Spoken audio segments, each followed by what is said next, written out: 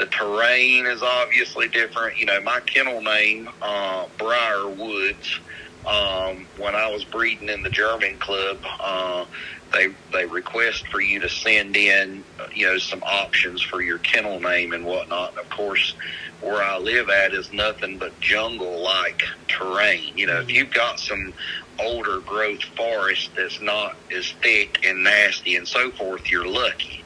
But everything here is just very thick, and everything has thorns. So my kennel name is, you know, from the Briarwoods. That Von Den Briarwoods means from the Briarwoods. Right. Because everything here is it's like a jungle. It's like I live in Cambodia, but I'm in North Carolina. Right. It's brutal. Yeah. My name is Chris Phillips. Currently, I import and breed European-bred German short hairs, European-bred German wire hairs, and the Yak Terrier, also from Europe. I have handled and owned and kept everything from beagles to cur dogs to pointing spaniels, you know, pointing breeds, setters, etc. I've run the gamut of hunting dogs. I started out in diapers with hunting dogs. Growing up here in eastern North Carolina, it was much more rural and more country than it is now because of, you know, progress and development and so forth. And everybody here hunted with some kind of dog. And my grandmother likes to tell everybody the story of my first words were Boo Boo. And Boo Boo was the name of my dad's squirrel dog. And so from the time I could sputter, you know, some words out, I was involved or tied to hunting dogs.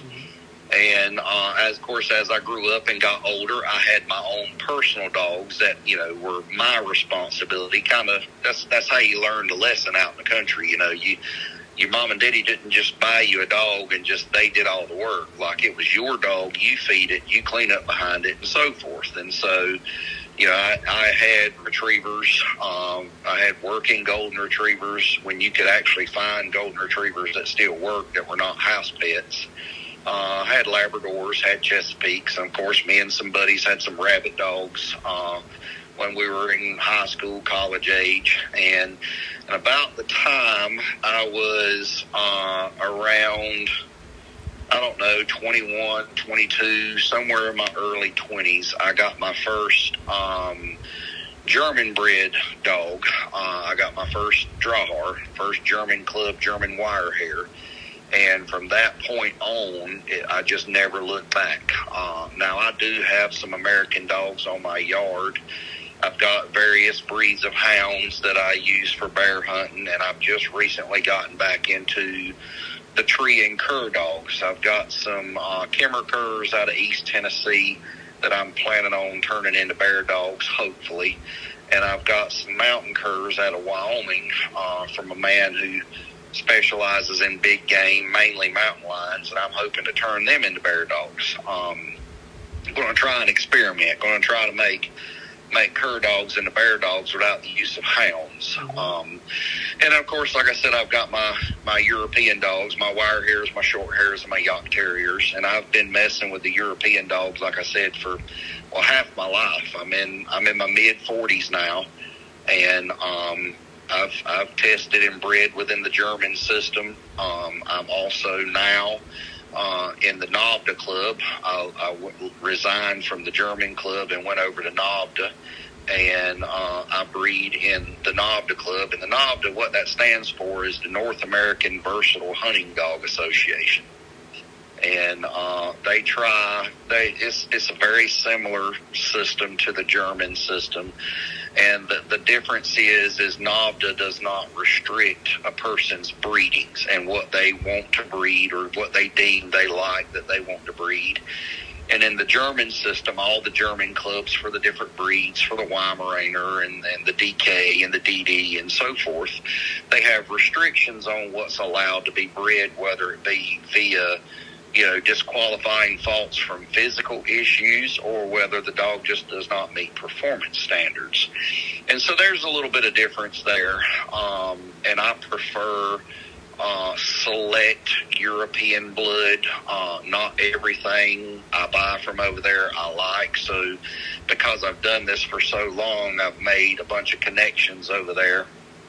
And I have certain types that I like. I like a rougher dog, a more robust dog. A lot of these dogs now, especially the American ones, the AKC, UKC dogs and so forth, a lot of them are not what they once were. And obviously that's deviation from what the standard actually was when it was created over time. So a lot of the people that have these dogs are mostly bird hunters, some waterfowl hunters, and the occasional guy here or there to hunt some small game, rabbits and so forth. But for the most part, in general, most of these folks are not utilizing these dogs like I do. Everything from the dove field Labor Day weekend, which we just had, all the way to the Briarwoods, and every piece of game in between dove birds and bears my dogs see. So we beat the bushes hard. We hunt everything. That's who I am. I go back and forth to Europe and hunt and see dogs and select dogs and so forth. But that's the gist of my operation is I'm breeding a type of hunting dog for a select hunter that wants the horsepower and the aggression, etc. That is not just looking a bird dog. Well, the training business and the breeding business is an extremely rough business to be in, because if you're trying to do it right, it costs a lot of money and it takes a lot of time. The issue with working dogs and hunting dogs in America, in my opinion, is people don't hold their dogs to any standards.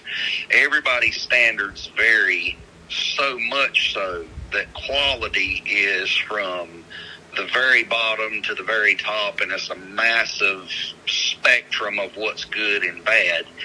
And so for me, I have to be very peculiar about what I keep, what suits me, what I breed, and I'm very peculiar about to whom I sell to.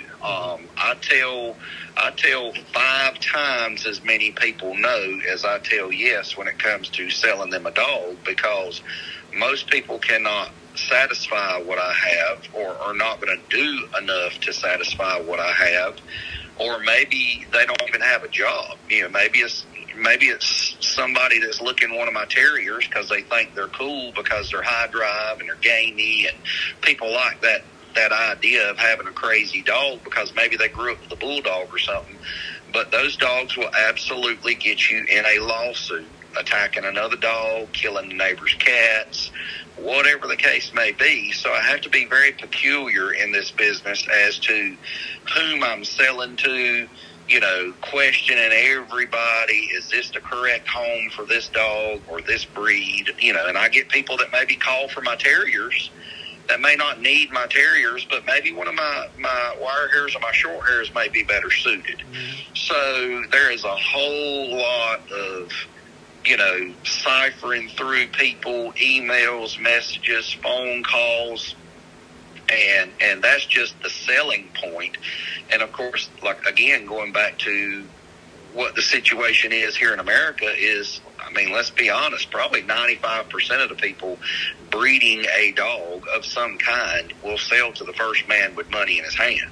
Mm-hmm. And that's just not how to go about it to maintain anything, or to build a reputation, or to keep anything the way it's supposed to be. That's the reason why so many dogs have gone downhill in the United States, is they're just bred by anybody and sold to anybody. And being that training is another aspect of my business, taking in hunting dogs from all over the country, I see that in client dogs now. And I speak very openly with a lot of my client dogs and or their owners, and we discuss, my dogs and my type and what I expect versus theirs and so on. And a huge portion of my clients do not need the type of dog I have. So the dog that they have may be better suited for them, but it's a much, much, much lesser bred dog than what I have, which in turn leads to, issues in training, issues with speed of development, just how good is this dog? So, so there's some quirks that come into play as far as, when you're offering a service to somebody and they see your dogs and see what your dogs do, and they go out and they buy the same breed, but it's not the same quality of dog. And then there may be some expectation that this is the level of performance I want, but there's no way you're going to get it. Mm-hmm. And I talk a lot on social media and to various people in conversations, and I explain to them in different, different metaphors or whatever, there's a lot of good high school athletes. There is a lot less good college athletes. There's even a lot less good professional athletes. And then there's even less Hall of Fame quality. Mm-hmm. So when you start talking about dogs and how that translates into dogs, the genetics and the breedings and so forth behind all of these working dogs, no matter what kind of working dog it is, the program behind that, how the genetics that lies behind that is what you're going to end up with a dog. It doesn't matter if you're Jesus the dog trainer. There's only so much that can be done to fix an average bred dog. So, and again, most folks are okay with it because they understand that they don't need the next level type dog. They don't need a dog like I need for the type of work I do, hunting all the time. My dogs see game all year because even when we're not hunting, I have game at my disposal for training and so forth. So my dogs are working all year. There's no such thing as we hunt 3 months out of the year and we rest a while and then we train during the summer to get ready for fall. Like, we work all year. So there's a lot of different aspects to this business. The money aspect, trying to be affordable for the general public, especially right now and with our situation, with the economy the way it is under this administration, and obviously the value of a dollar with inflation. So you're trying to be affordable and trying not to actually raise your rates on puppies or training or whatever. And at the same time, you still got to make enough money, because this business, I tell a lot of people, to be in my business with the way things are, if you don't have a stack of cash sitting around at your disposal to keep things afloat, whether it be you need new kennels or, that pallet of dog food. A pallet of dog food for me is $2,500. My new kennels, if I order new kennels, I've got a company that welds my kennels. They're welded steel. They look like zoo animal cages because of the type of dog I have. I need an upper tier strong kennel. I can't have a, like a Tractor Supply or Feed Meal store kennel, because they'll tear that all to pieces. So when I have to pay a guy for kennels, depending upon those kennels, a 5 kennel unit's $5,000 or $6,000 plus delivery. So, so you're talking about almost $1,000 or so per run per dog. Well, on my yard, between my personal dogs and my client dogs, there could be anywhere from 30 to 40 dogs on this yard. So, in other words, I've got $30,000+ tied up in dog kennels. Mm-hmm. So, it's not what people think. Now, some people that have money backing them, maybe they come from money, maybe they married into money, whatever the case may be. You to do this right, you have got to have a lot of money, at least coming in and out.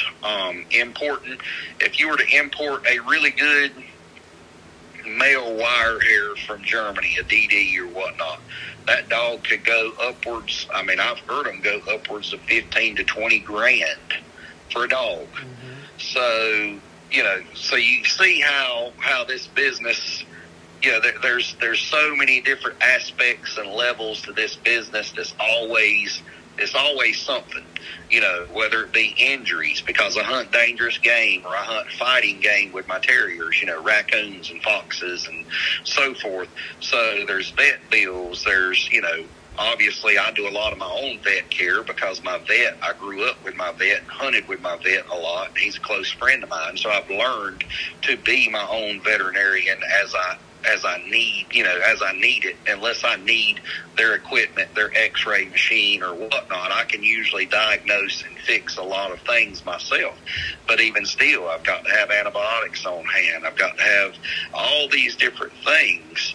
And that's a lot of the stuff that people don't see, because people see, okay, you had a litter of 8 puppies, and let's just say you charge $1,000 a piece. Well, that man just made $8,000, and that is absolutely not how it works, because what money you do clear, or what money I clear, let's say, goes right back into, again, a pallet of dog food or training game.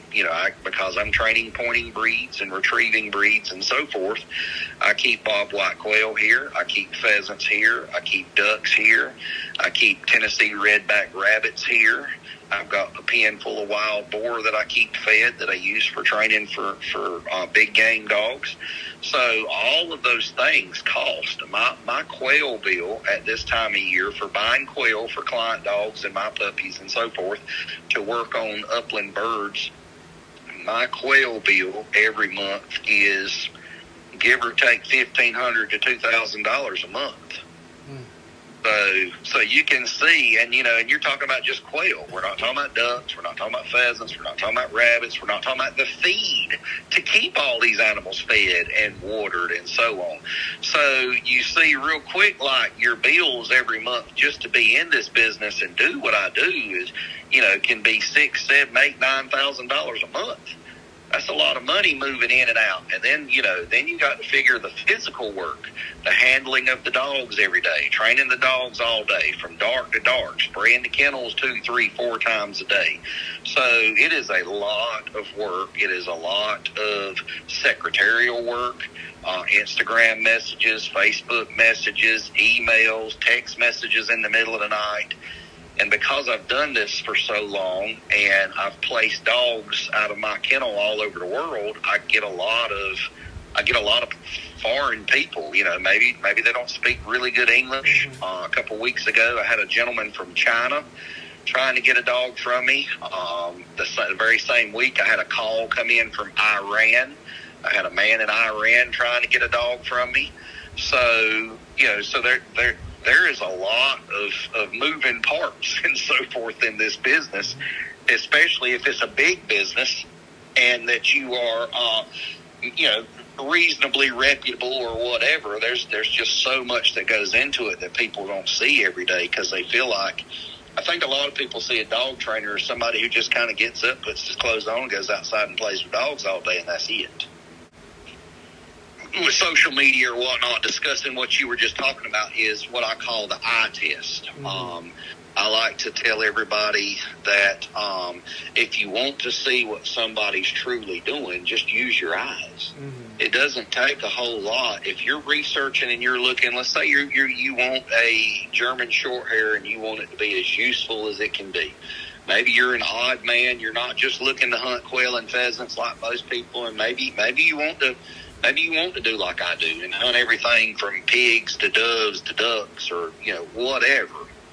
If you get on social media, most operating kennels, especially, reasonably sized kennels, have some form of social media. I mean, this is where we are today.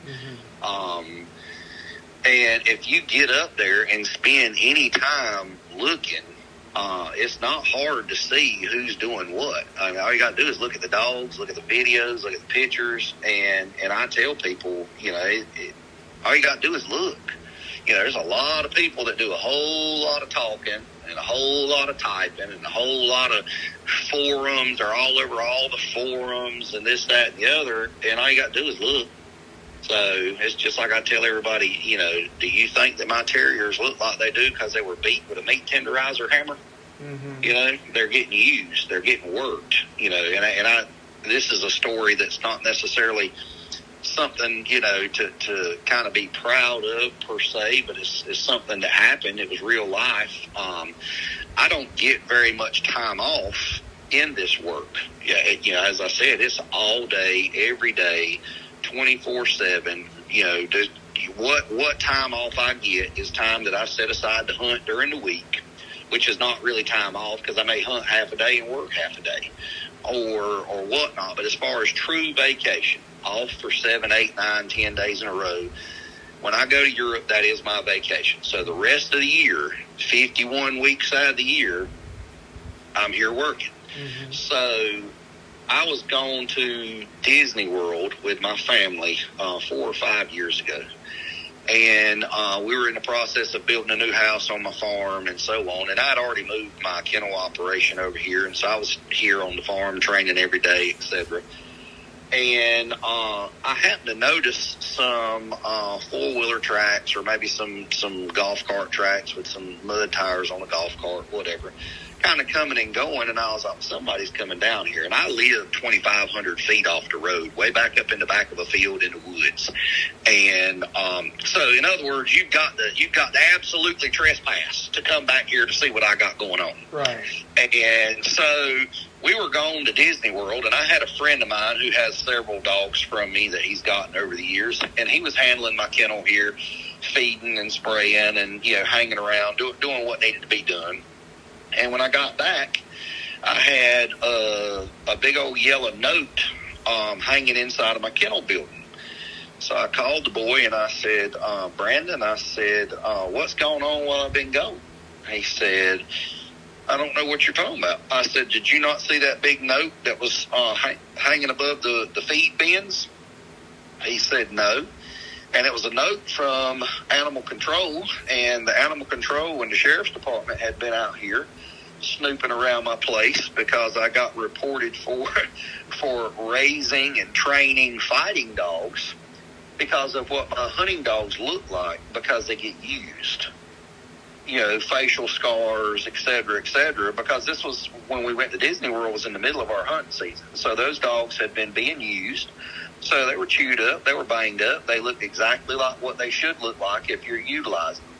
And so, of course, we ended up having to, have a discussion with them, and they obviously asked some questions and found out, hey, this guy's not doing nothing wrong.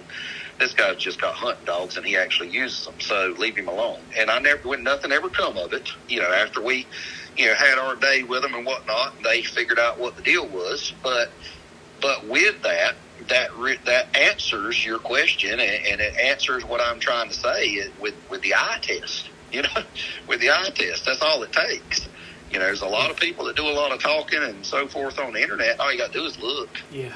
And there's so much stuff that I do not post because of content. Like, if I posted everything that my dogs did or got a hold of or caught or whatnot, there's no way I could even have social media. So, and I've got witnesses and plenty of witnesses that know, that have seen or been a part of something that has happened, and they're like, holy smokes, did that really just happen? Whatever it may have been. I've told people, I've got cell phone videos from people who have bought terriers from me, and even some of my other dogs, but one of them is this particular guy in Maryland who owns one of my yacht terriers, and that dog has become a master at running down and catching and killing deer. You're talking about a 23-pound dog running there, and got video of it, got proof of it numerous times. And what he does is, I guess those deer are just oblivious to the fact that he's gaining on them so fast. And where he lives at in Maryland, they don't have a whole lot of options for really getting away. Like here in eastern North Carolina, you're in hundreds of acres of timber. You can get away. You can create distance and get away from that dog. And this jucker runs them down, grabs them by the throat, and kills them like a wolf, a 23-pound dog. So, and that's stuff that when you tell people that, no, that didn't happen, no, that didn't, and we got video of it. We've got video of it. So, and, I've had it happen with one in Pennsylvania, and, just different dogs doing different crazy feats that people would be like, no, there's no way that dog did that. And I'm like, oh, yeah, I'll show you. So I had a gentleman here recently that said something about he was looking into my dogs and he wanted a turkey dog. And what a turkey dog is supposed to do is run into a flock of turkeys, spook them, let them scatter, and then come back, and y'all sit down against a tree and you call the flock back, and then you shoot your turkey. Well, I got to telling him, I was like, man, I don't trust any of my dogs to be a turkey dog. I said, could they be trained to be that? Yeah, probably. But, I feel like you might be, biting off more than you can chew for that.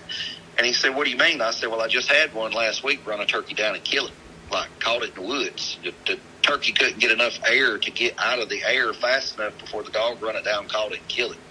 And I don't know if you've ever seen a wild turkey run or fly, but they're not slow. Right. They're not slow. And this wire-haired dog run through the woods, and as he was getting flight, snatched him out of there and killed him. I've got plenty of evidence as to what I have, what I breed, what I do, all the time and effort and the travel and the money. Like I said, I'm going back and forth over there looking at dogs, selecting specific dogs for a reason. Like with my terriers, most of my terriers are working champions of multiple countries in Europe. They're not just average dogs. And, of course, their pedigrees are full of legendary terriers from the early 2000s on into the 90s. And, some of them go back as far as the early 90s, which, at this point is just 30 years ago. So that, what I have is really old school blood in a lot of my dogs in all three of the breeds that I mess with that are my go-to. Because, again, my hounds and my cur dogs they're just for my pleasure for hunting. They're not necessarily part of any kind of financial gain or anything as far as my breedings. My breedings for the public, for my hunting use, etc., to sell to the public are my short hairs, my wire hairs, my York terriers. My other dogs are just for my hunting. Now, if I have puppies off of, let's say, a hound litter, they're cheap as dirt because that's what hounds are. But they're not part of my actual operation. It's more for my pleasure. Right. So, but yeah, what you're getting at is, with people not understanding, people just have no clue the difference in what it's like.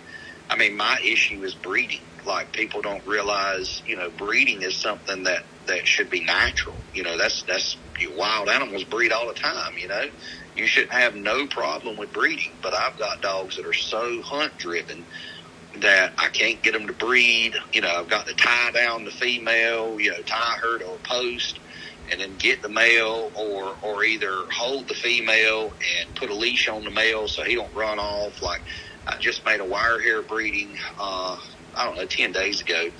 And the first few attempts we made, I let the male dog out, and he struck out and went in the woods and went hunting. Was gone for 20 minutes. And I'm like, she's right here flagging. Her tail was flagging. You can see her rump muscles moving every time he would put his nose there. And you're like, she is as ready as she's going to get. And he strikes out and goes hunting. And so that is part of my dilemma. I've got a massive amount of people wanting puppies, and I try to explain to them, like, you have no idea what it's like trying to breed dogs like this. And I can only imagine maybe the comparison being the old game dogs when they had to put them in breeding stands and so forth, for issues of aggression or whatnot. I can only imagine things like that. But, like, they're so hunt-driven that most of them just don't even care, like, whether it be the male or the female or even both. And then, of course, you jump for joy when you get a breeding, like, thank God, finally, I want these puppies so bad. And then the other factor that comes into this, which I, talk a lot about again on social media with people, is, you see, and this goes back to what you were saying with the pet dog people and even the working dog people who don't really work their dogs. You see these litters of 8, 10, 12, 16 puppies, and the mama is raising, 13 out of the 16 she's raised or whatnot. And very, very, very rarely do I ever see anything like that. And I tell people, the only science I have behind it is my own claims. But for me, I look at it like an old boxer or an old NFL guy. Those guys, when they get to be 45, 55, 60 years old, they've been beat up their whole life.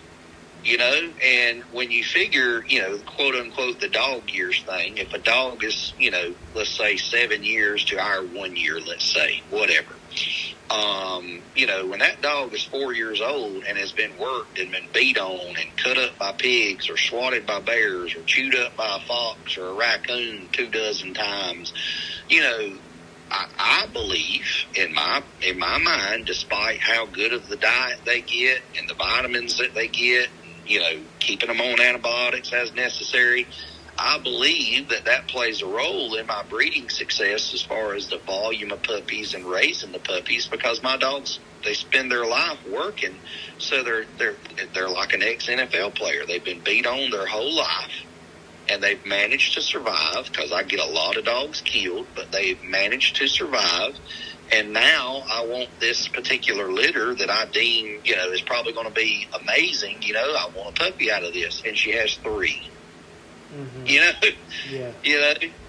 And people don't get that. And I tell people, all you got to do is look at the guys that are pumping out 8 and 10 puppies all the time. I was like, because those dogs ain't working, because I got a yard full of hunting dogs here, and I can't never have no more. This year, right now, it's mid-September, and I have had 2 litters of short hairs that only produced 6 living puppies.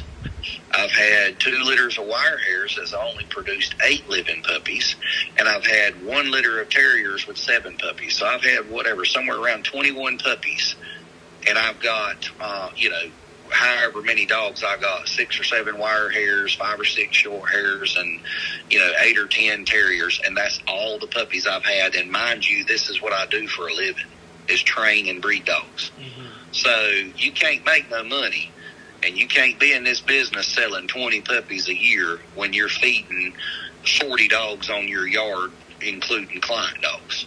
So do you see, that goes right back to your question about the business. Now, do you see what this is like? Yeah.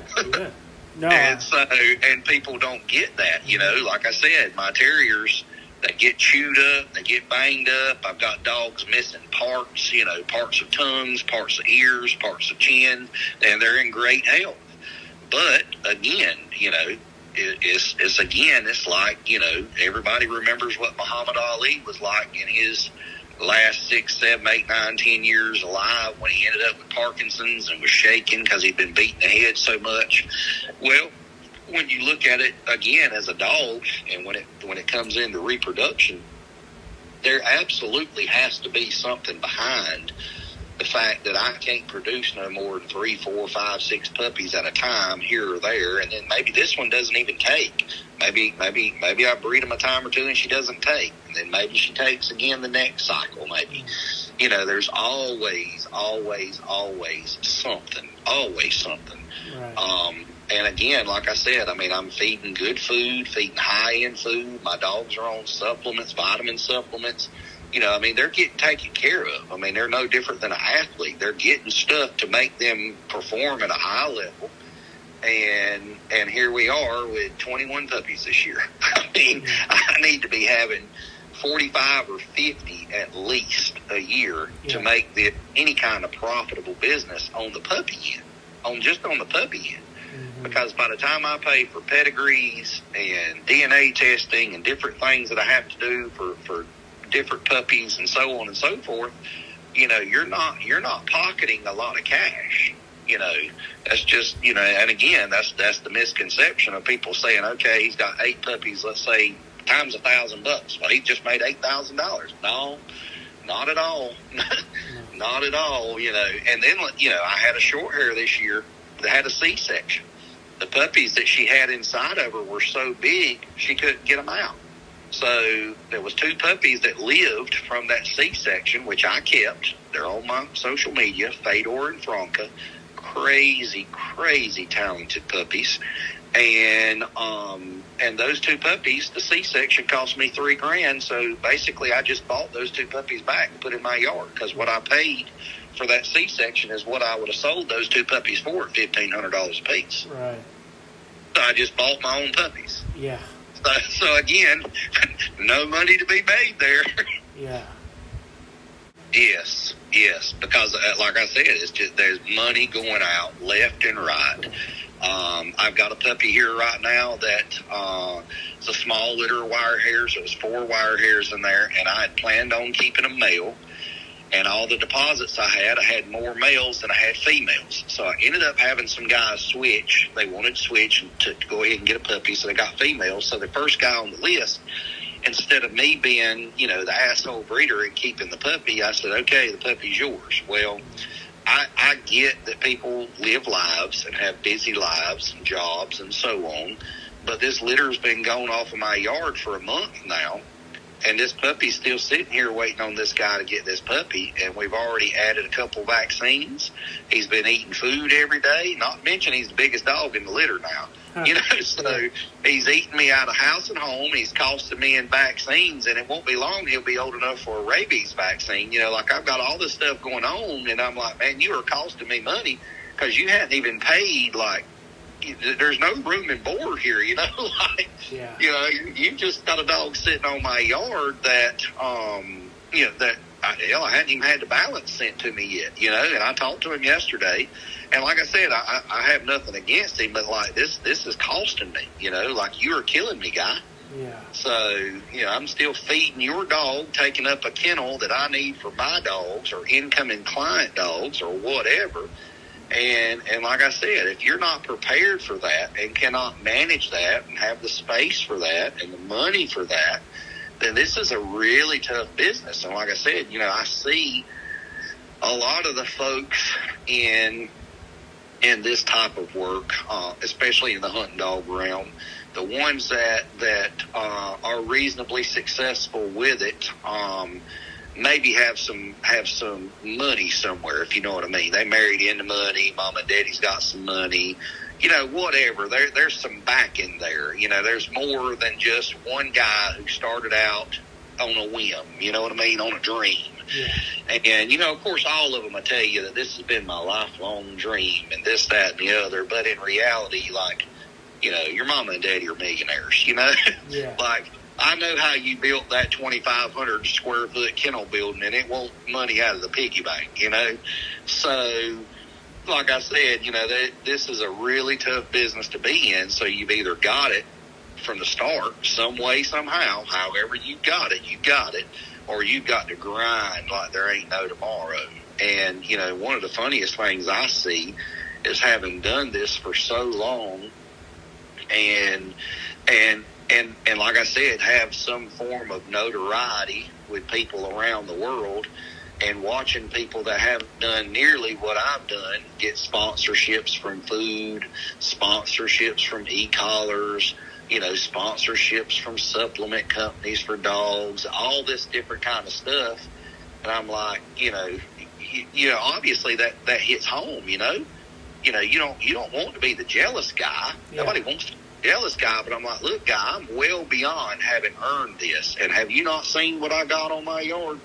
And so, it is what it is. And like I said, you're taught you should know, not to envy somebody and so forth. And it's not necessarily envy of them as much as it is, what are you guys looking at? Again, where's the eye test here? So, and a lot of it is nothing but marketing. And I see it on social media. I discuss it on my social media all the time with people about how, some of these dog kennels and dog breeders and so forth become insta-famous. And you're like, I don't even know who they are. I mean, I got people in Iran calling me for a dog, and I don't even know who these people are. Yet they've got half a dozen hashtags to different companies that they're dealing with. Yeah. And so, yeah, I mean, it kind of hits home, it is what it is. One of my trips to Europe, a couple of years ago, I was put on the news. I was interviewed on their news over there about my trips over there and my dogs and my hunting and so forth. And so I kind of like to tell everybody, you know, when they ask me different things, and we kind of start talking about this and marketing and money and so forth, I said, I'm the most famous, unfamous man you know. You know? And so, and really, that's absolutely what it's like. That's absolutely what it's like, because I see it, you know, and of course, anybody that looks at social media knows that these hunting companies and so forth, it's all marketing. It has nothing to do with knowledge, experience. No, it has nothing to do with nothing. You know, I mean, look at the fishing world right now. If it ain't a girl in a thong bikini on a boat floating somewhere on the Florida Keys, then you don't know how to fish.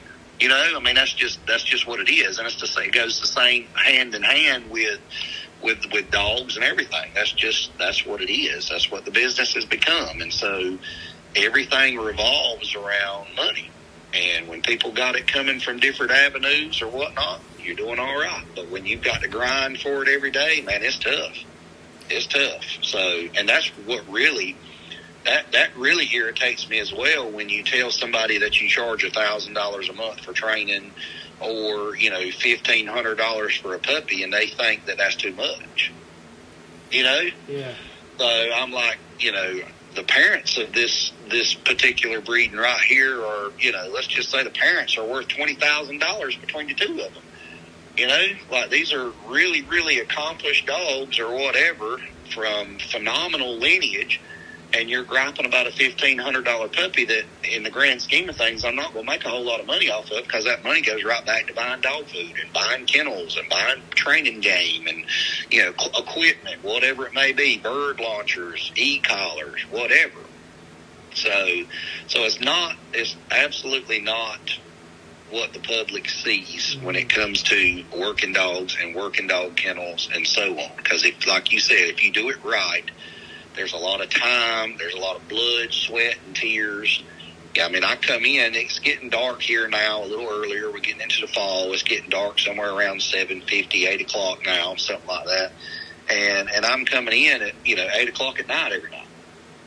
You know, I'm not working a 9 to 5. I'm coming in at 8, you know, getting up at, you know, 6 o'clock in the morning as soon as the sun rises, and heading out to feed and clean and whatnot, kennels, whatever. And, you know, so I'm working at minimum 12 to 14 hours a day, every day. And that doesn't include secretarial time, you know, answering emails, answering messages, so on. I mean, like I said, this goes on all day. I get phone calls from other time zones. People will call me at 11 o'clock at night. Well, where they are, it might be 8 o'clock in the evening, and they're just sitting down good, and they want to call. So I had to get out of bed and go answer a phone call. So is this a family affair? Does your family help you out? No, my wife is a school teacher. Okay. My son, he's 9 years old, and you know, he likes the aspect of the dogs. He likes hunting with dogs, but he's a 9-year-old. And, you know, today 9-year-olds are all over the place. You know, you got to drag them outside. And see, when I grew up, I was never inside. I got in trouble for being places I shouldn't be, alone in the woods, so far away from home, because I was outside. You know what I mean? You're not big enough to be down here on the river fishing by yourself at 7 years old, or, you know, or whatever. And my son, like I said, if I can get him outside, you know, he's all about it. He's all about shooting guns and so forth. But again, he's your modern day 9-year-old. You know, he likes the TV. He likes, you know, playing the games and all that kind of stuff. But if you get him outside, he's fine. He loves hound races. He loves chasing bears, things of that nature. He's not very much into the sit and still type hunting. He just, you know, because they obviously got to sit still and be quiet. You know, so if it involves some action, you know, he's all about it, because he'll ask me at least once a week, when can I go run bears again, and so on. So anyway, but no, my family doesn't really help a lot. So you're looking at it. You're looking at a 10-man crew right here, you know. So I mean, that's it. And again, you know, a lot of people say, well, hire help. I'm like, no, I can't afford to hire help. You know, it would be a tax write-off because it would be payroll. But I can't afford to pay somebody an honest living wage to do what I do and then profit and be able to keep my business afloat and my household afloat. It's not possible, because I don't clear that volume of money to be paying somebody, let's say $40,000 a year, to be an assistant trainer and kennel cleaner and all that. I can't. So that tells you right there how the volume of money that goes into, what I do, because I don't have an extra $40,000 a year to pay an assistant. Well, again, it goes back to the folks that I know that have help. They charge more, they get more, they have a little different clientele.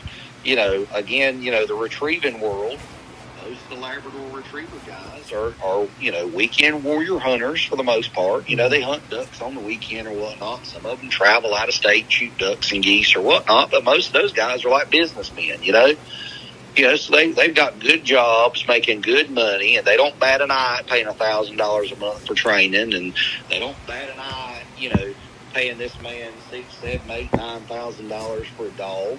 And the type of dogs that I have, yes, I sell dogs to some people with notoriety and with money. I've sold dogs to people who have their own TV shows and so on. But a lot of my dogs are going to hardcore guys that are just average Joe guys that actually get out there and beat the bushes. And those are not the guys that make $150,000 a year at their everyday job. Now, some of them are, but in the grand scheme of things, that they're not, Right. And so my pricing has to reflect that. You know what I'm saying? So, and I plan on, like I said, when the economy gets itself back right and everybody's not kind of pinching dollars and whatnot, that I'm going to go up on my puppy prices and I'm going to go up on my training prices, because I'm putting out too much of my own money to make your dogs better. And so, but again, like I said, some of these guys, I know several guys myself right now that have 2 or 3 assistants. And I'm thinking, what kind of money are they turning over in that retriever kennel that he can afford to pay $10 an hour to 3 different guys to work 30 hours a week and then make money to keep his house afloat? Right. You've got to be churning over some money. Yeah. So, my expenses for me every year is, 6 figures. A lot. People don't think, because I ask people, how much money do you think I spend every year to operate like this? And of course, my expenses involve a lot of different things, from equipment to dog food to game, vet bills, whatnot. But I spend easily $75,000 to $100,000 a year, easily to be in this business. So if I spend $100,000 a year in expenses, I got to do $150,000 a year to have a $50,000 a year job. Right. Absolutely. The push. I don't know if you use Chewy, the dog food company, whatnot, online dog supplies, whatnot. I used to use Chewy a lot to order things from time to time, until I'd done a little digging and found out that Chewy donates millions and millions of dollars to the Humane Society. Well, for the average person who's not smart enough to know, the Humane Society sounds like a good thing. Let's not abuse dogs. Let's not starve them to death or whatever. They sound like they're out for the right thing. But the Humane Society is the one that is pumping the money into and backing all the anti-hound hunting legislation all across the United States. Let's outlaw mountain lion hunting. Let's outlaw bear hunting. Let's outlaw bobcat hunting. And so the same people that you are ordering your product from online because they deliver it to your front door is taking your money and turning it right back to another crowd who's taking that money and then lobbying against working dogs. Mm-hmm. So, and again, if people don't start to notice this kind of stuff and stand up to this kind of stuff and be a part of it instead of watching it happen, you're going to see it go away. And that's what's happening, is you're seeing the demise of all the working breeds. You're seeing lesser quality. You're seeing a lot of traits go away and so forth. Because let's face it, I mean, let's look at the Jack Russell Terrier. Let's just say the Jack Russell Terrier. In general, if you look at numbers, how many Jack Russells in America would be worth keeping as a working terrier, a good working terrier, and compare that to what the Jack Russell was 45 years ago? Mm-hmm. I mean, think about that. Yeah. I mean, there's no way they're even close. There's no way. There's no way they're even close, because most of them are house pets. There are people still working them. There are people still using them, but the ones that they're using, are they on the same performance level those were in the 1980s, 70s? No. I mean, and so what's happening is you're seeing the demise of all that stuff because of the softening of our society. The animal rights groups, and everything now is all put on the news. Everybody's videotaping. Oh, this guy's using a terrier to kill a raccoon. We got to get him for animal cruelty or whatever. And so you're seeing that, and again, you tie that to, like we were saying earlier, ignorance and just people in general, because most people in general, like I said, they have no standards anymore. They breed anything, they sell anything. And so with that being said, there's a lot of mediocre dogs as far as working dogs being bred and sold that, people are buying hand over fist, and you're seeing working dog people being their own demise. Yeah. Well as the Humane Society and all these other, PETA and so on. So it's a double-edged sword. So if working dog people can't keep their junk straight, and then you're getting attacked from outsiders, I mean, imagine what it's going to be 25 years from now. Like I said, this business of being in the hunting dogs and working dogs and so forth is brutal. Mm-hmm. Everybody is after you always. The fans that I have, most of the fans that I have are people that I don't even know. Right. They're people that that I don't even know. Now, granted, I got a lot of friends that support me and whatnot, and I tell people, some of my closest friends that I feel like are truly looking out for me in this business and trying to help me with dogs are people that don't speak English and don't live here. Yeah. Yeah. And somebody might say, well, yeah, but that's because they're getting your money. And I'm like, well, you don't realize that some of these dogs these boys are giving me are gifts, because I go over there and I help them with something, or maybe I send them some money over there, because a lot of people don't realize, the way the economy is now. During Obama, when the economy was just like it is now, when Obama was president, a lot of my friends and so forth in Eastern Europe were struggling, and they, hey man, can you send me a few $100, whatever? I want to have a birthday party for my son or whatnot. And I know they're not lying, because I would see pictures and so forth. And then the next time I come over there, they say, we're going to give you these 2 dogs. Right. So what for? Because you've helped us. And so forth. And of course they would demonstrate the dogs. I'd watch the dogs or whatever. I bought a working champion female at a trial. I was running a dog of mine in a trial, and I bought a working champion female over there that was a really highly thought of terrier over there, to help the boy his family pay for his sister's wedding. So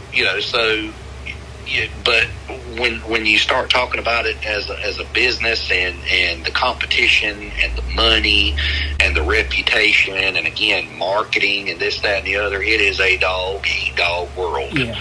So, and I try not to be involved in it, but you're never not involved in it. Yeah. No. I try to call it out as what it is, and try to let people see it for what it is. But again, people today are they're just not smart. I mean, No. It is what it is. I mean, look at the shape we're in today. Look at our country politically, just look at every aspect of our country. I mean, we're calling men women and women men. And again, I don't care what people do in their home. I don't care what you do. But, here's the deal. This is what a woman is. This is what a man is. Cut and dry, So with that being said, that same train of thought is spilling over into everything. Just people are just not real smart about anything. When you try to explain to them something, about working dogs, or why is this dog doing this, or just whatever, they're oblivious to everything. Okay, and so when you try to explain to people again, how what you've got to do to keep yourself afloat and to fight off the haters, let's say, or whatever, is people have no idea, like no idea. And again, some of it for some people is deserving, some of it isn't. But it is a brutal world, and I know even in the show dogs. I mean, I know folks in show dogs that hate each other. They just despise each other. And of course I don't own no show dogs, but I'm in the dog business, so I see a lot of things. Yeah. And like I said, it's always, and even in the hunting community, aside from dogs, the hunters that don't hunt with dogs hate the hunters who do hunt with dogs. Yeah. Yeah. And then the hunters who do hunt with dogs hate the trappers because their dogs get caught in a trap. And I'm like, look, we're all on the same team. We're all on the same team. The trappers are trying to help, rid your bird hunting land of nesting predators like skunks and raccoons and so forth. So you got a pheasant hatch or a duck hatch or whatever. Meanwhile, you're worried because your dog got caught in a coyote trap. Yeah. Or whatever. They're all legal aspects of being an outdoorsman and a hunter and trapper and so forth. And everybody's, like here in my state of North Carolina, the commercialization of deer hunting has ruined all hunting. The TV shows, the people thinking they're going to get rich and famous for killing that one deer that's going to get them on a magazine or whatnot. Everybody is bone crazy. And by bone, I mean antlers on their head. Everybody is crazy over, I'm going to kill the biggest deer. I'm going, and it's every county across this state. Well, North Carolina is a heavy hound hunting state. Raccoon dogs, squirrel dogs, fox dogs, bobcat dogs, bear dogs, hog dogs, and not every county in the state are you allowed to run deer with deer dogs. There's only probably 40 out of the 100 counties in the state that you can run deer dogs. And those 40 counties, the reason you can run deer dogs is most of them are the more rural counties, and most of them have the highest deer densities. We have a lot of deer in my state, and I mean, to the point that some of my wildlife removal work, which I do on the side, I used to do more of it, but my wildlife removal work for some of the farmers is shooting deer in the summer. They're problematic. They're so thick, they're eating soybeans and so on. And with that being said, obviously, use of hounds aids in the taking of deer, as well as I said earlier in our conversation about our terrain. Our terrain in a lot of eastern North Carolina is so thick and jungle-like that you can't get in the woods and places to hunt them. So you have to have the dogs push them out, or you won't kill them. Mm-hmm. We have, North Carolina is very heavily owned timbered land. In other words, timber company land, Georgia Pacific, Weyerhaeuser, International Paper, all these different timber companies who own hundreds of thousands of acres of timberland, which is managed for the wood, for the forest products. Well, those timbered lands are some of the nastiest stuff you can hunt on, and there's nothing there but dirt roads. So once you get into the jungle of the woods, the only openings you have, unless it's a mature stand, which, obviously in the timber company world, they cut timber based on what they need. So certain age types and classes of timber get cut earlier, and so on and so forth. So you're not always going to have places that you can get into the woods to hunt. And so the idea is the deer dogs push the deer out into the dirt roads where there'll be a stander to shoot the deer running out of the woods, or push him across a crop field and so on.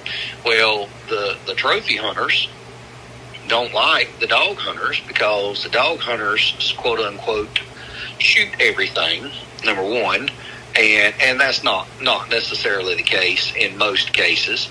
And number two, they think that when the dogs leave this 700-acre piece of woods and cross over onto their 150 acres, that it has ruined their entire hunting season. And so with that being said, North Carolina is now a no right to retrieve state, which means if my bear dogs tree a bear 100 feet on the other side of a property line, I've got to call that property owner and hope that he lets me go over there.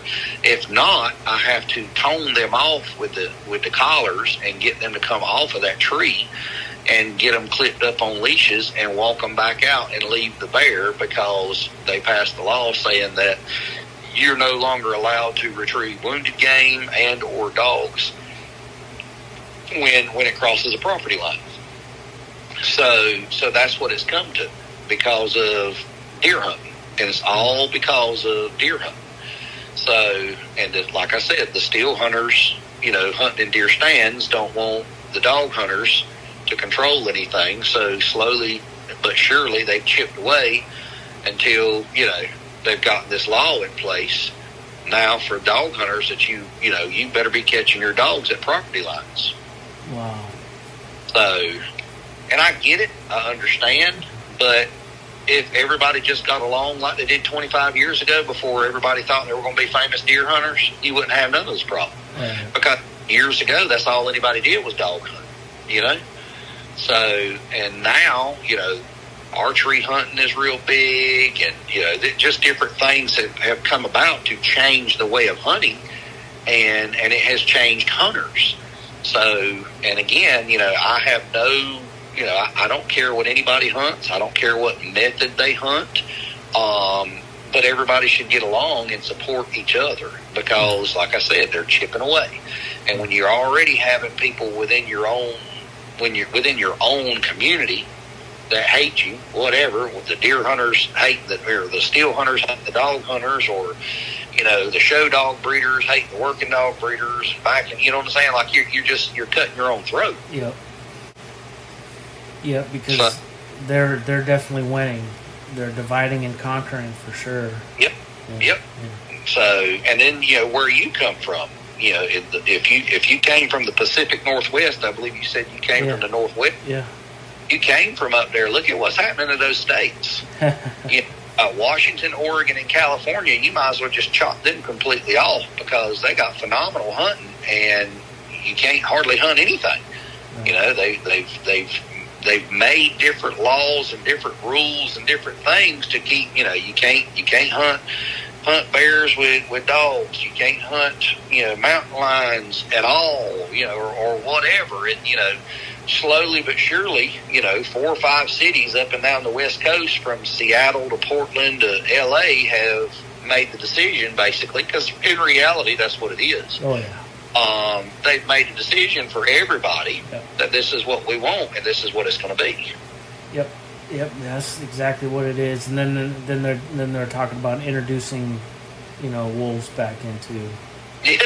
Yeah. We don't even need to get to talking about that, because I got folks that live out there that got dogs from me, or people that I know in the dog world that have to deal with them. I was planning on at some point later this year or early next year heading out west to try to tree a line with my dogs, and that was one of the things we were talking about, was the wolf issue.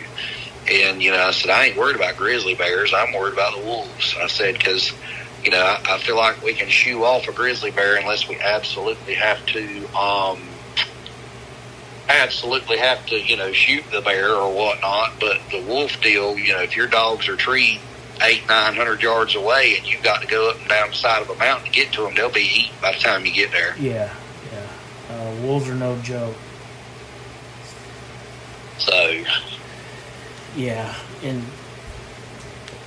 can you imagine a wolf in a running around a rural town while the little pet dogs are? Well, you see that a lot in Europe, because Europe is going through the same thing right now with the wolves, because they're protected in most places over there. Yeah. And they are a huge problem over there. Livestock, killing off sheep and small horses, and so, like in Romania. Romania was one of the few countries over there that allowed European brown bear hunting, and I think they have outlawed brown bear in Romania now, as far as the hunting of them, I think. And now they're having issues, because you're talking about a 600-pound bear. Of course, that brown bear over there don't get as big as ours do in Alaska and so forth. But, a 600 or 700-pound bear, imagine what he does to a sheep herd in the mountains in Romania. Yeah. So, and like I said, the same thing with wolves. I mean, in a lot of places over there, all you got to do is do a little digging on the internet. You can see all kinds of videos over there of wolves walking the streets.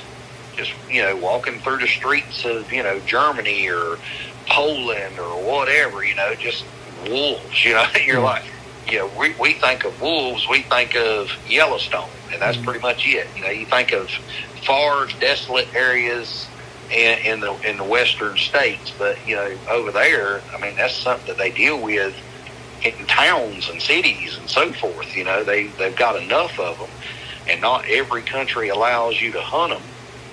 And again, like I said, it's all animal rights people and so forth that are controlling things. That's the reason why Germany is having the issues that they're having with their hunting and their training rules and laws and so forth. Germany is cutting their own throats and has been for the last 20 years with their hunting dogs and so forth, because of all the legislation tied to, what you can do with a hunting dog, how you can train a hunting dog.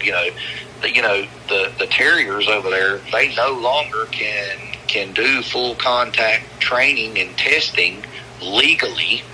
So in the German Yacht Terrier Club, how hard do you think, and by hard I mean hardness, how hard do you think terriers are that never get to put teeth on fox and badger until it's time to during the hunt, let's say? And of course a lot of that anymore is digging is highly shunned in a lot of countries over there, so a lot of their earthwork is not truly digging to a dog with a mouthful of fox. It's a dog going down and flushing the fox, who then bolts out of an escape hole and is shot with a shotgun. That is, quote unquote, their earthwork for the most part. So how hard are those terriers that never get to engage game? Can you maintain hardness over years when you never get to truly engage game? No. Exactly. So the hard terriers are now coming out of all the Eastern European countries that actually started with German dogs 30, 40, 50 years ago or whatever. And even in some of those countries, some of the competitions and so forth are still outlawed, but they still happen. But like I said, that's Germany, their laws. I mean, like certain places over there, you can't train but with one live duck a year or whatever. And I might go through 200 ducks in a year with different client dogs. Right. And so it's just different things that will going to end up being the demise of the abilities of these dogs. And I talk about like game dogs. Let's just whether you agree with it, don't agree with it, condone it, don't condone it, whatnot, fighting dogs, bulldogs. So what do you think happens if with a dog that's created for that purpose, if he's not getting to use that purpose anymore? Yeah.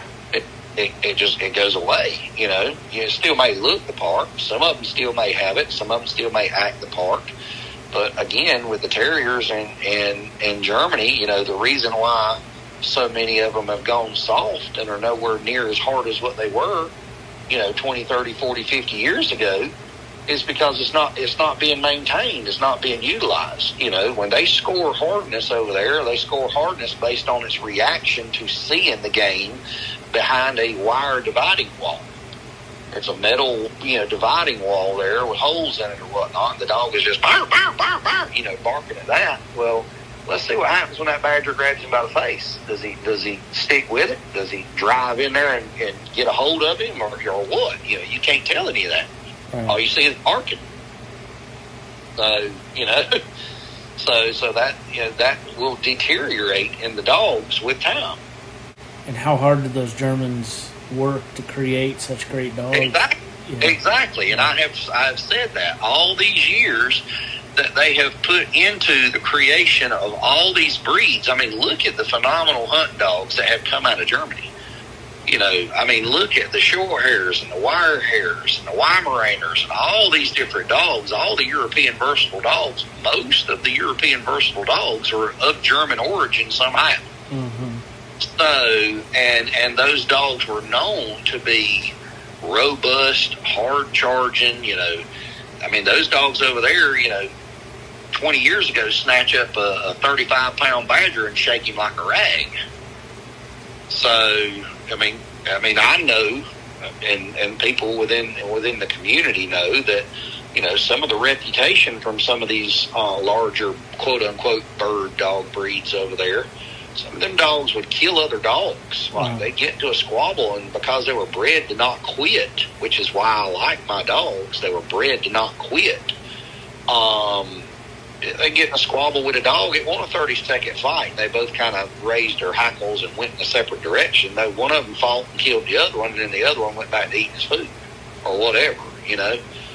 That's what those dogs were. And so over time, they have tried to breed a lot of that away, or intentionally or non-intentionally bred them, and they're softer. And that's what differentiates my bird dogs from so many is, you know, I mean, that's why I post what I post and show my dogs on bear and not backing down, and show my dogs catching pigs without, you know, issues and so on. I mean, I've got one short hair out there right now that's had 2 broken bones, 1 leg bone, 1 jaw bone. She's been cut by numerous pigs, and she's had a bear tear her tail off. So she's got like a 2-inch stump of a tail now, because the bear grabbed her by the rear end, and basically his premolars a mess, hacksawed her tail off of her body, and he threw her through the air. So how many bird dogs do that? Yeah. You know? So that the mother to that wire hair litter that I just had, that I was telling you I had the leftover puppy still sitting here from, that mother and that father both have ended up in a bear's mouth. The mother got bit around the pelvis. As a matter of fact, I think it was the same bear that tore my Brita dog's tail off. He bit her around the pelvis, and there was puncture holes from his canines on the top and the bottom, basically on one side of her hip and the other side of her hip, where he picked her up in the air and had her in his mouth like a fetching toy. So, and I, you know, turn around and put her right back in the hog pen. A few months later, she goes right back to catching again. So, because again, you know, that stuff can mess with their psyche. Yeah. You know, you got a dog that runs in there and thinks he's going to win, and all of a sudden, oh, this thing's got a hold of me. You know, it messes with their psyche. So you give them a little time, and then you start easing them right back in, and you know, you're right back doing it again. So, but like I said, the Germans created that, and I have done the best I could to maintain that, because I've had a lot of them today in the last 7, 8, 9, 10 years that are nowhere even close to that. And that's why everything I breed is either mine or is something that I've imported from friends. I don't breed mess that anybody else has. It's all off of my yard, so I know absolutely what it is, or it's something that I know what it is because I know the pedigree and the quality of dogs and so forth from Europe. And even a lot of the dogs I've imported from Europe, I don't know, maybe 50% of what I've imported from Europe I end up selling because they just don't meet my standards. Maybe they're better at birds and waterfowl and not good enough at fur, or just whatever. They'll make a hunting dog, they just won't live here.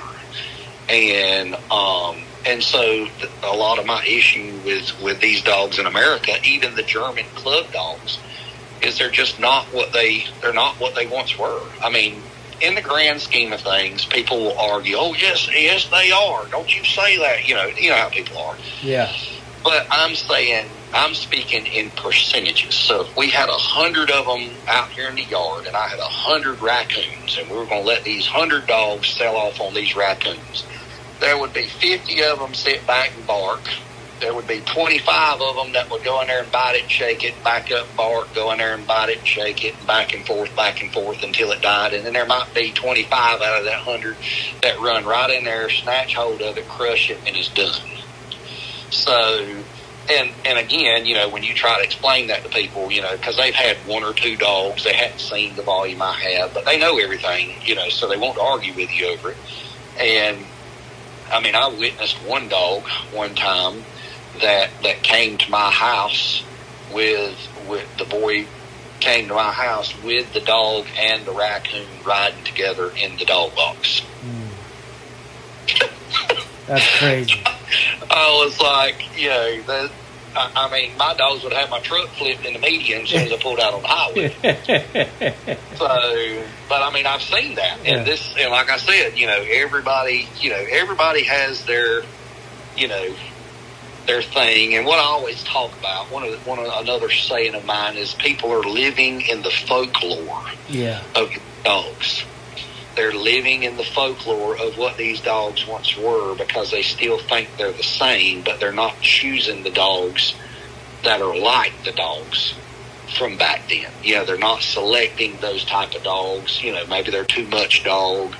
You know, I've got a dog. I just got some messages last night from a boy in Kansas that got a dog from me. I gave him the dog because I didn't want to sell the dog to anybody, and this boy had helped me doing some training, so I gave him the dog. And he moved out there to Kansas, and he wanted to use the dog on upland birds, but he wanted to hunt some other stuff, rabbits and different things. And the dog has already killed a badger and killed a couple raccoons out there, so the dog has proven itself to be, you know, what I said. But his issue training was the dog was not pointing like he wanted. And, of course, when you breed dogs like I breed and you're trying to maintain all of the usefulness, it's impossible to be 110% in every category. Right. You can't do it. So pointing, upland bird work will always be the weakest spot for my dogs. And it doesn't mean they don't do it, because they do. But it just means it will take more work and more training to polish that, because they're so prey-driven. So you're trying to take a dog that you want to run over there and snatch up that badger and kill it, and then at the same time tell him you need to point that pheasant. Don't go over there and try to flush it. So you can see what that's like. You know, you're telling a bulldog to be a catch dog, but then don't run in there and grab hold of that raccoon. You know what I'm saying? Like, it's kind of it's contradictory. You know, so when you're breeding dogs that are very prey driven and so forth, you know, the bird aspect is usually the weak spot. Now, granted, you know, there are some exceptions to the rule. Again, there'll be somebody argue this or whatnot, but the bird aspect, for the most part, will end up being the weak spot. So he has had all kinds of issues with that dog, because she was just so much dog. She's hot wired. She's just go, go, go, go, go. And finally, last night, he sent me a picture, and he killed 3 wild birds. I didn't even look to see what species they were, but he had killed 3 wild birds in Kansas with a dog over a point, shoot, retrieve, done everything she was supposed to. And I sent him a message back, and I said, see? I said, it happens if you do like you're supposed to. Mm-hmm. And just ride out the storm, you know, just get past the part where she's crazy as all get out, and put her in birds and let genetics come alive. And so on. But those type of dogs within these breeds are not nearly as numerous as what people would might try to make you believe, because they're living in the folklore, again, back when these dogs had a reputation of killing other dogs or being man aggressive, because even these dogs used to be in Germany, used to be extremely man aggressive, and that was one of the deals that they had here in America early on with some of these versatile bird dogs, where they could be man sharp. You know, they bite strangers, or, you know, you come up to the truck to talk to your buddy, and the dog was sitting in the passenger seat and about to take your hand off. You know, that was one of the things that they were known for, because, of course, back then, you're coming out of World War I, World War II, and it's just a different time. You know, it's just a different time. You know, most everybody, even I remember people telling me of their old yard dogs and stuff back then. They were just, even junk dogs, just random old junk crossbred bred yard dogs were aggressive dogs. 'Cause, that's just what they were. They were aggressive dogs. And what we've done is we've tried to tame that while at the same time making people believe that it's still there. Yeah. And yes, there are exceptions, of course. There are dogs out there that are still man biters and so forth, defending their home or whatever. But I mean, in the grand scheme of things, when you talk about the volume of puppies, it's not. They're just not what they were, and that's why I've worked so hard trying to find the dogs I find, keep the dogs I like, breeding the type of dog I like, and so on, to get past the part where I'm not living in the folklore. Like, this is what my dogs do. This is why I show you every day. My dog's going from quail to the water to the pig pen to fetching, a fox or a raccoon. They're doing everything they're supposed to do, every dog on my yard. That's why you can see on my social media dog after dog after dog after dog, not just a dog. I had a guy that I trained a dog for last year that said that, when he bought his dog from a breeder that doesn't hunt, has a bunch of money, imports a lot of these dogs from Germany, sells puppies, doesn't hunt them. Of course, makes people believe he does because that's how you sell puppies. But he even told the guy, he said, man, I don't duck hunt but 2 or 3 times a year.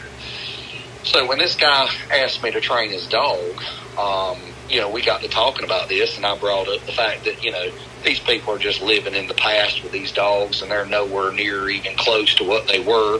And his dog was the same. The dog was a phenomenal retriever and a solid water dog, but it was nothing even close to what my dogs were in all the other aspects of work. And he owned up to it. We knew, we agreed. I mean, I carried his dog down there to my boar training pen, and his dog rubbed noses with the pig. Didn't bark, didn't raise his hackles, like, hey, I'm coming in here. Just they went over there and went rubbing noses like they were raised on farm together.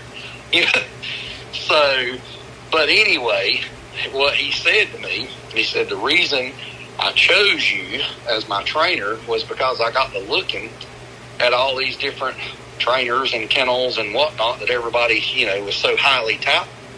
And he said, I could go to your page and I could look and I could see this dog's name and I could see this dog do 10, 15 different tasks. And I could go see this dog's name and I could see this dog do 10 or 15 different tasks. And I could go to this dog. And it was over. And I said, yeah, because every dog on my yard is going to be genetically predispositioned to be good at everything because of the way I breed them. I don't try to single out certain tasks to breed. It's just like in the terriers. If you breed to have nothing but hardness in the terriers, you will begin to lose maybe use of nose and locate ability, or maybe even being able to handle them, train them, to teach them anything, because they're so suicidal. They're crazy, and so they're hard to teach anything. And a lot of people don't realize that with the York Terrier, that breed is a versatile working dog just like the rest of the German dogs. It's meant to do more than just fight raccoons. I mean, my dogs flush pheasants, they retrieve ducks, run rabbits, catch pigs. I have put them on bears, but they always end up in the bear's mouth somehow. So, so I've learned, obviously, that they don't get to go unless you want them dead. That's things that people don't know, because all people are drawn to with the terrier, with the York Terrier, is the hardness aspect. So you've got to maintain that water desire to swim and retrieve. You've got to maintain that tracking desire to be able to run rabbits and run game. You've got to be able to maintain the ability to be able to train the dog to sit, stay, fetch, walk on a leash, and so on. And that is highly, misunderstood. I just made a post this morning on one of my social media outlets this morning of a dog that was returned to me for being too much dog, too hot to handle, and the dog was not getting the work it needed. And see, as I said earlier on in all this interview, I am very peculiar about who I sell my dogs to. And supposedly, this was supposedly the story, the dog was going to be utilized as a farm dog, killing groundhogs and raccoons and so forth, and so on. And so semi-agreed, okay, I'll sell you a dog. Because I usually can read through the lines pretty good when people start telling me a bunch of junk. And anyway, I sold the dog to the guy, and apparently he come probably from the bulldog world, from what I could tell. And all he did with that dog is just basically try to raise it like most folks raise a yard dog bulldog. Just put him on the slap meal and play with the flirt pole and use the spring pole and all that kind of mess. And so all he did was make this terrier of mine insanely crazy and just drive like there is no tomorrow, with zero training, like zero control, zero recall, no come here, see it.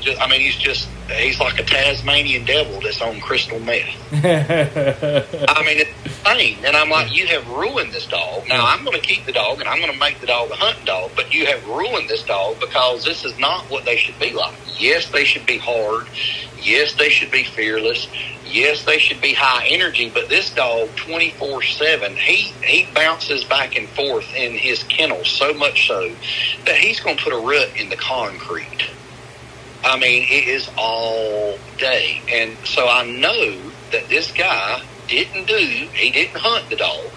He didn't train the dog to be a hunting dog.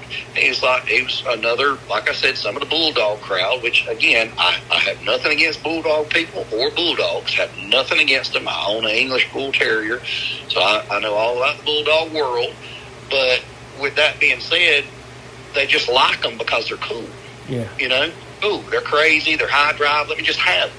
Well, that's not how this works, you know? And so now I've got a kennel building out there with 16 dogs inside the building, and nobody is making a peep, and this dog is screaming bloody murder and jumping back and forth, from one end of the kennel to the other all day. You can go out there at 8 o'clock in the morning, he's doing it. Go out there at 8 o'clock at night, he's still doing it. So, because all he was doing was, teased, and just build up and teased and build up, and there was no control, there was no other purpose. He was not used for nothing, just be crazy, and then I'll think you're cool. And then once we realize you're overly crazy, oh crap, I got to get rid of him. Yeah. So breeding these type of dogs and maintaining these type of dogs is a science. I mean, it's an absolute science to make sure you have enough water desire bred into the dog, enough pointing desire, or with the terriers, the ability to run a track, not only just kill something, but be able to find it and get to it and so on. So yeah, that's, like I said, people don't understand that there's so much more to doing this than there are to just take two short hairs and breed them and make dogs that just point birds. Right. So here's, because my podcast is heavily geared towards breeds and then the culture around specific breeds. So what is the major difference between the short hair and the wire hair in your experience? Well, depending upon the breeder and the dog, it could be a whole lot, it could be nothing. Mm-hmm. With my personal dogs, I don't see that there's any difference whatsoever other than hair. Mm-hmm. Of course, the wire hair dog, the DD, the original version from Germany, the Drahthaar, one of the breeds that was used to make that, because of course all the versatile dogs were mutts. One of the breeds was the German short hair, the Deutsche Kurzhaar, mm-hmm. or Kutzhaar, depending on who you talk to and how they want to call it. But that was one of the foundation breeds for the wire hair, so it's already in the wire hair. But as far as I'm concerned, with my dogs, I don't see any difference whatsoever. With other dogs, typically speaking, the short hairs are not as robust typically as the wire hairs. They're a little more bird influenced typically, but again, most of the American bred wire hairs are bred for nothing but upland birds and waterfowl. Yes, some of them still kill predatory game, and yes, some of them here or there may be used here or there for stuff like pigs and whatnot, but in general, again, another percentages thing, in general, most of your short hairs are more sturdier dogs than the wire hairs typically. But I mean, in reality, there's not a whole lot of difference. I mean, I've seen crazy high energy wire hairs just run.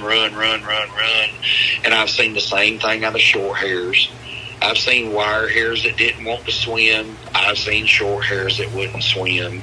And I think the biggest thing with these dogs in the American type, when you start talking about breeder responsibility or irresponsibility as to how these dogs differ, all the pretty women love a speckledy puppy, and all the other pretty women that don't love a speckledy puppy love a little bearded puppy. So, with that being said, there's just as many pet quality mess that I would never in my life own out there in both breeds. That there's not a lot of difference. It's just not. I've seen old bony little frail built wire hairs that should be a whole lot more sturdy and stout and muscular, and I've seen the same thing out of short hairs. But, as far as my dogs are concerned, I can put any dog down on my yard, and I can hunt ducks in the cold, even with the short hairs. I've got pictures of them retrieving in the ice. I can hunt ducks in the cold. I can trail bears with hounds. I can catch pigs. I can shoot doves. Of course, obviously there's advantages. The wire hair will typically handle the cold better than he will the heat, and the short hair will handle the heat better than the cold. But as far as ability is concerned, I can't tell you one's better than the other. I hunt with both of them. I'm successful with both of them. I hunt them solo. I hunt them together. I hunt them with other breeds. And if they're bred right, if they're bred like they're supposed to, and you've maintained it all, then you take either one of them dogs and go anywhere and hunt anything. Mm-hmm. So how do you keep the Yog Terrier quiet? Lots of work and lots of training to understand who the boss is. Yeah. So, I mean, I've got maybe 10 of them on the yard. I'm trying to think right off the top of my head. We'll just say 10. 10 sounds good. And the only time mine make any racket is if I'm loading up dogs. If they know I'm going hunting and I'm loading dogs, and maybe I don't pick them or whatever. In the morning time at feeding time, they get a little rowdy, but they're not overly rowdy for feed as much as some other dogs are. And if they see game, like I live in the woods, like I said, way back in the back of a soybean field, so we might have a raccoon scoot through the ditch on the front side of the yard, or a possum go down on the back side of the yard where my privacy fence is, or whatever. It might be, something scoot by that they see, feral cat or whatever. And like I said, they keep most of all that stuff beat back pretty good, but occasionally we'll have something come through. But other than that, I don't have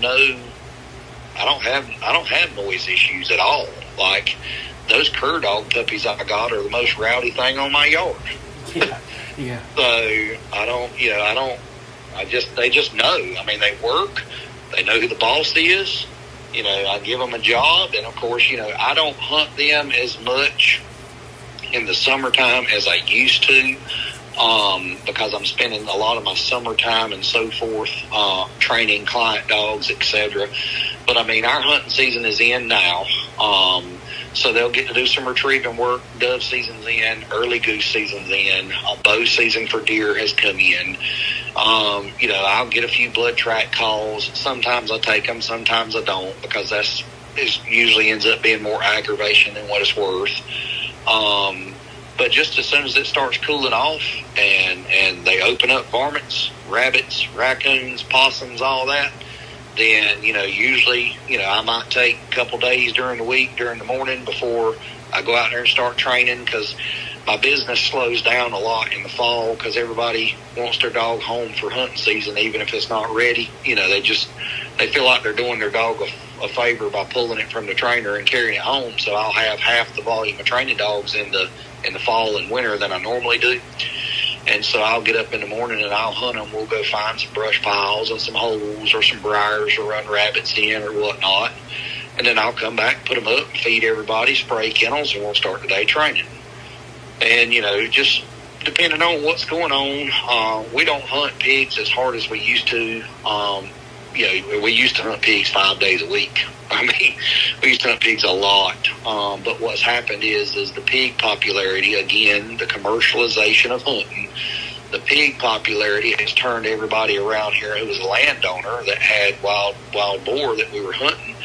They've turned everything into outfit businesses because they can get some city guy to come down here and shoot a wild boar on a Saturday, and they'll pay $300 a day or whatever. So instead of letting Chris come in there for free to kill him, let's charge this man and make a little dab of money. Right. So that's how we got hardcore into the bear hunting. Was the pig hunting started slowing down. I mean, we still got access to it, but nothing like we used to. I mean, we used to kill, between trapping and dogs, we used to kill 200 to 300 pigs a year. And now, like I said, we just a third of that or whatever. But with that being said, we've got into the bear hunting some years ago and started doing that. But then, it didn't take but so many terriers to jump in a bear's mouth to realize this ain't gonna work for them. We got to go back to hunting smaller stuff. Right. So, but anyway, like I said, they if you've looked and dug into them, my terriers retrieve birds, they flush upland birds, they fetch ducks. I've hunted in the ice with my terriers and shot ducks in the ice with my terriers. So they do everything that they're supposed to do, and we still do some earthwork. We hadn't done as much, like I said, this spring and summer, been busy with training, but I don't know what happened to our groundhogs around here. I've got a few smaller females that will work groundhogs. My males won't. My males won't fit in the groundhog den. But I got a few smaller females that we work groundhogs with, but the groundhogs just kind of, I don't know, they just kind of disappeared. So, and then if we get calls for fox issues in the spring when the foxes are stealing chickens from people and whatnot, we'll work that and so on. And I use them for trap line dogs. A lot of people use them for trap line dogs for locating game and so forth because their dogs won't kill the game. But, there's no fur market anymore, so I don't care about quality of fur as far as sending my dog down a trail and go down there and he's sailed onto a 30-pound bobcat or something. I don't worry about that because, there's no money in the fur market. So, if you grab that joker and kill it and tear a hole in him or whatever, it doesn't bother me because you're not going to make the money off of it anyway. So, but I mean, they get to see all kinds of stuff. We caught a bobcat last year in an old car in the woods at the back of my farm. At the back of the property line, which is several hundred yards through the woods, there's an old car that somebody, I guess in my family back then, they didn't carry it to the junkyard. You just pulled it in the woods with a tractor and left it, and it just sat there, Yeah. and the bobcat had made a den inside of it, had kind of burrowed up underneath the frame of this old car, and my bull terrier and one of my terriers snatched a bobcat out and killed it. And so we do a lot of junk hunting. I'm not a very formal guy when it comes to hunting unless we are, like with the bears, for example. When we're bear hunting, we're absolutely bear hunting. Let's pull them off of whatever they may be after, if they're after something different or whatever. But if I'm just out here on a Saturday and I'm just hunting, hell, most of the time I don't even carry a gun. We go to the woods, and whatever y'all catch and kill is what we hunted today. Mm-hmm. And like I said, they catch a raccoon in a brush pile and drag him out, or a bobcat, or maybe they jump a coyote. They jumped a coyote last year in the snow and run that joker so far I had to get in the truck and go down the road a mile to go get them. So you don't ever know, but because I utilize them for everything and train them formally to be versatile terriers and not just heathens that you sick on something, they're pretty content and easily manageable. But again, that's the difference in me and a lot of people who buy them. Because I tell everybody when they're looking at them, teaching them just to come back and be loaded in the dog box ain't training them. And yes, that works because they hunted and you were able to get him loaded back up and go home, but that ain't training them. And so a lot of people don't realize what they're biting off. Because, I mean, since I started doing this full time for a living, when it got to be where so much so I left work and started doing this, it was about 6 years ago or so. I've had, I don't know, man, probably 30 or 40 dogs that have been returned and or found on the internet, either dumped at a dog shelter because they were too hot to handle, or sold via Craigslist. I get somebody say, hey, man, this guy right here, he's selling terrier puppies for $300. And I'll dig into it and find out that, he bought the dog solely to breed my blood, solely to have my bloodline on his yard. And then once the puppies were gone, he dumped the dog or whatever. Just dogs that are just too hot to handle, attacking the wife's house dog, killing the neighbor's chickens or whatnot. I had one of my wire hair dogs. I sent one of my wire hairs to Texas. That litter is, I think they're around 2 years old, maybe a little over 2 years old now, maybe 2.5 years old now. And I sent this dog to a boy in Texas with the understanding that he was going to hunt the dog. And he had a terrier buyer friend of mine who vouched for him and said, yeah, he's a good guy. Yeah, he's going to use the dog, et cetera, et cetera. And he sent me a message stating that he needed to rehome this wire hair dog. And so I asked him what the problem was, what the deal was, and apparently the dog was killing sheep. And, the more I kind of started asking questions and digging, it was a matter of the dog didn't have the appropriate training, number one, so there was no control on the dog. So, again, the overwhelming prey drive that I breed had overtook the fact that he was not offering up enough work and structure. And so, from what I gather, he was tearing up the kennel because he sent me pictures of it in the kennel, and I saw the kennel, and the kennel looked like some little kid had been wiring holes all in it, where he was just eating chain link like dental floss. And so anyway, the dog, I sent the boy a little bit of money because I don't ever buy these dogs back. I take them back. I shouldn't have to buy your problem that you caused when I warned you ahead of time. But I gave him some money, and I sent a dog hauler out there to get the dog. And the dog hauler picked up the dog, and I don't know, within maybe a day, that dog hauler sent me a message and said, man, this dog is a monster. And I said, good, that's what I want. Because I didn't know to the degree he was talking, because I didn't know nothing no more than what the boy was trying to tell me. So the dog hauler goes down the Gulf Coast and comes up and ends up in Orangeburg, South Carolina, down there where they hold the World Coon Hunt. And he was actually delivering 2 coon dog puppies to somebody. And that morning, about 6 o'clock in the morning, he sends me a message and says, how much do you want for this dog? And I said, you mean for sale? And he said, yeah. And so I still got the messages because I screenshotted them. But I said, man, a dog like this with some training and his breeding and what he's worth, I said, this is a $7,500 dog.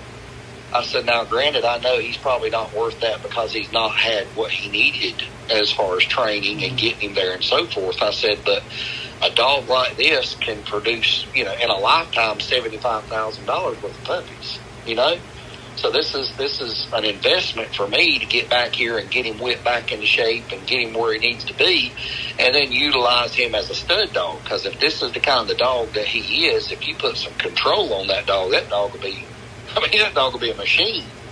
And so anyway, I sent all that to him in a message explaining to him, what this dog would actually be worth, and he called me. Well, I didn't know that the reason he was doing that was he was setting me up to see how much I would say, so he knew how much money he had to pay me, because the dog tore a plexiglass divider off of an aluminum crate and then tore open a door to get out. And when he was handing the coon dog puppies to the guy in South Carolina, my dog knocked them down and took off and was not seen ever again. Oh, wow.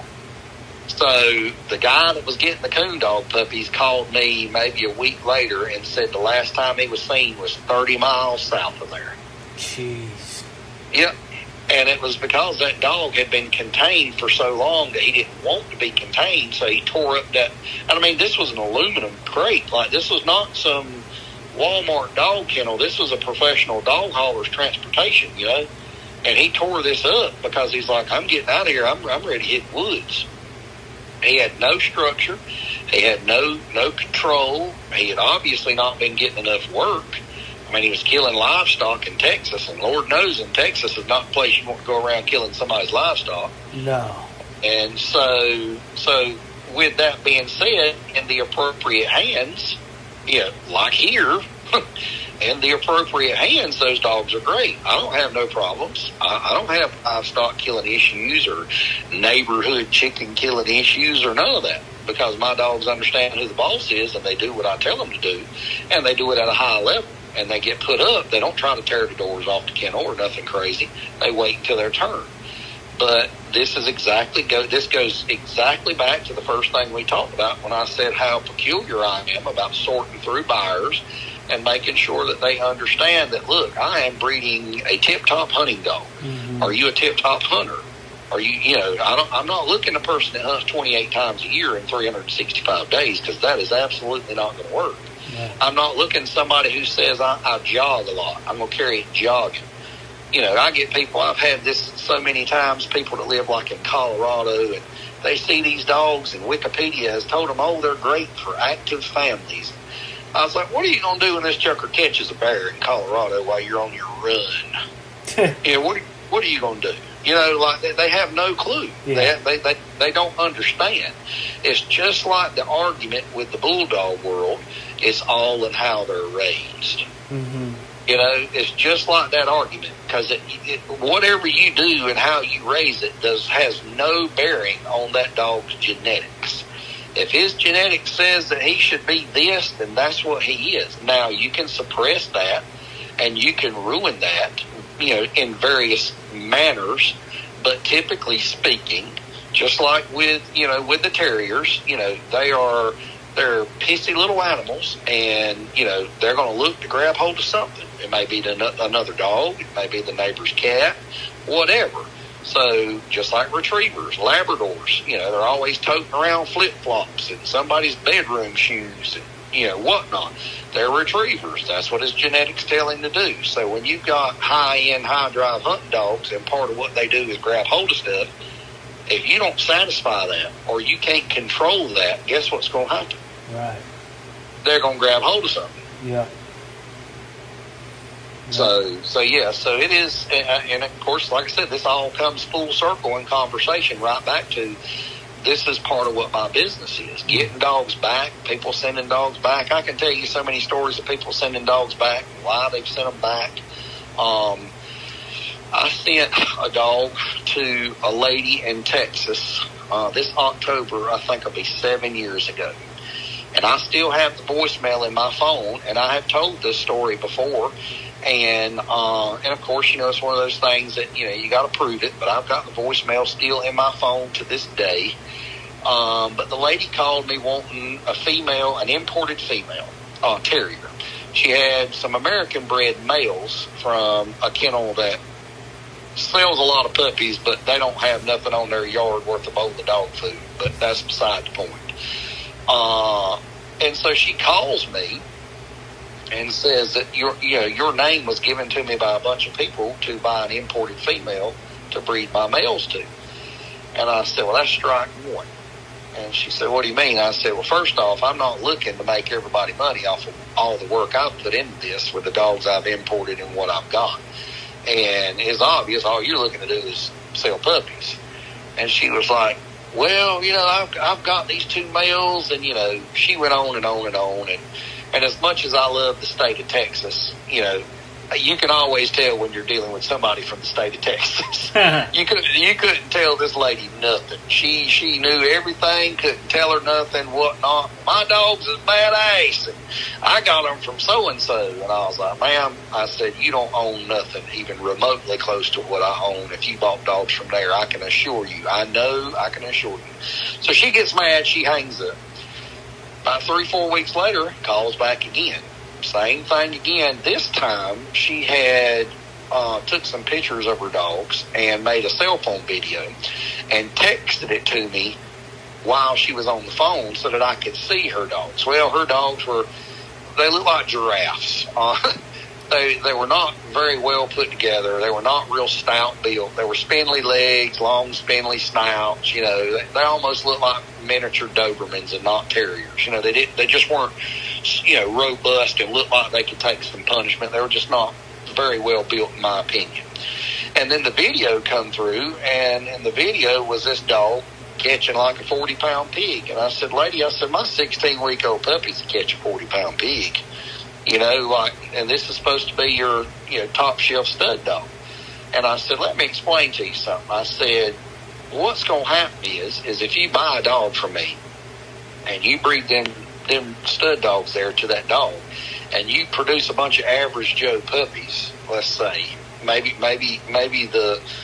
they take more after the dad than the mama or whatever. Either way, they just turn out to be average Joe puppies. You know who's going to get the blame? Yeah. Me. Yeah. Me. You know, I tell you what, that damn dog from Chris won't no good. I tell you what, you know, and that's what's going to happen. I said, this is why I'm not selling you a dog, because you don't have no idea. And so she ends up getting off the phone yet again. Well, another month passes, and she calls back yet again. And same story, but this time very much more cooperative. I don't know who she was talking to, but basically somebody was like, look, this is what you got to do. And so we talked for a right good while, and I explained to her, like, look, you know, I don't think you realize what you were asking for, and I don't think that you do enough to even satisfy one of my dogs, and so on and so forth. So we go through this spiel for a while, and I said, look, I don't have nothing for sale. I said, if I sold anything, it would be this one dog right here. I said, I've been waiting on her to come in heat. She's not come in heat. You can get her and try her. This is what I want for her. You know, here's the deal. You know, like this cut and dry. This is what it is. If you want the dog to try it, see if she'll come in heat for you. She hasn't been in heat for me.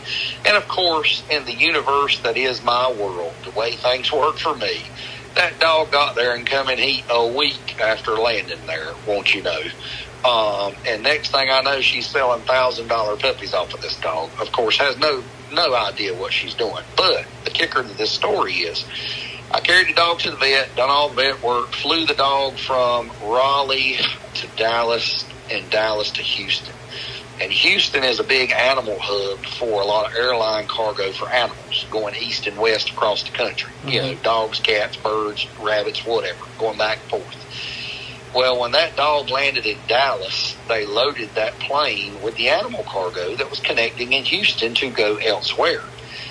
And during the flight from Dallas to Houston, which I couldn't imagine being more than about an hour or so, that dog ate her airline-approved kennel and got out. And then eat into every kennel and cage on that plane and killed everything living in that plane. And I still have the voicemail in my phone with her explaining that. And the whole 9 yards got evidence. And so I called her and I said, Stephanie? She said, yeah.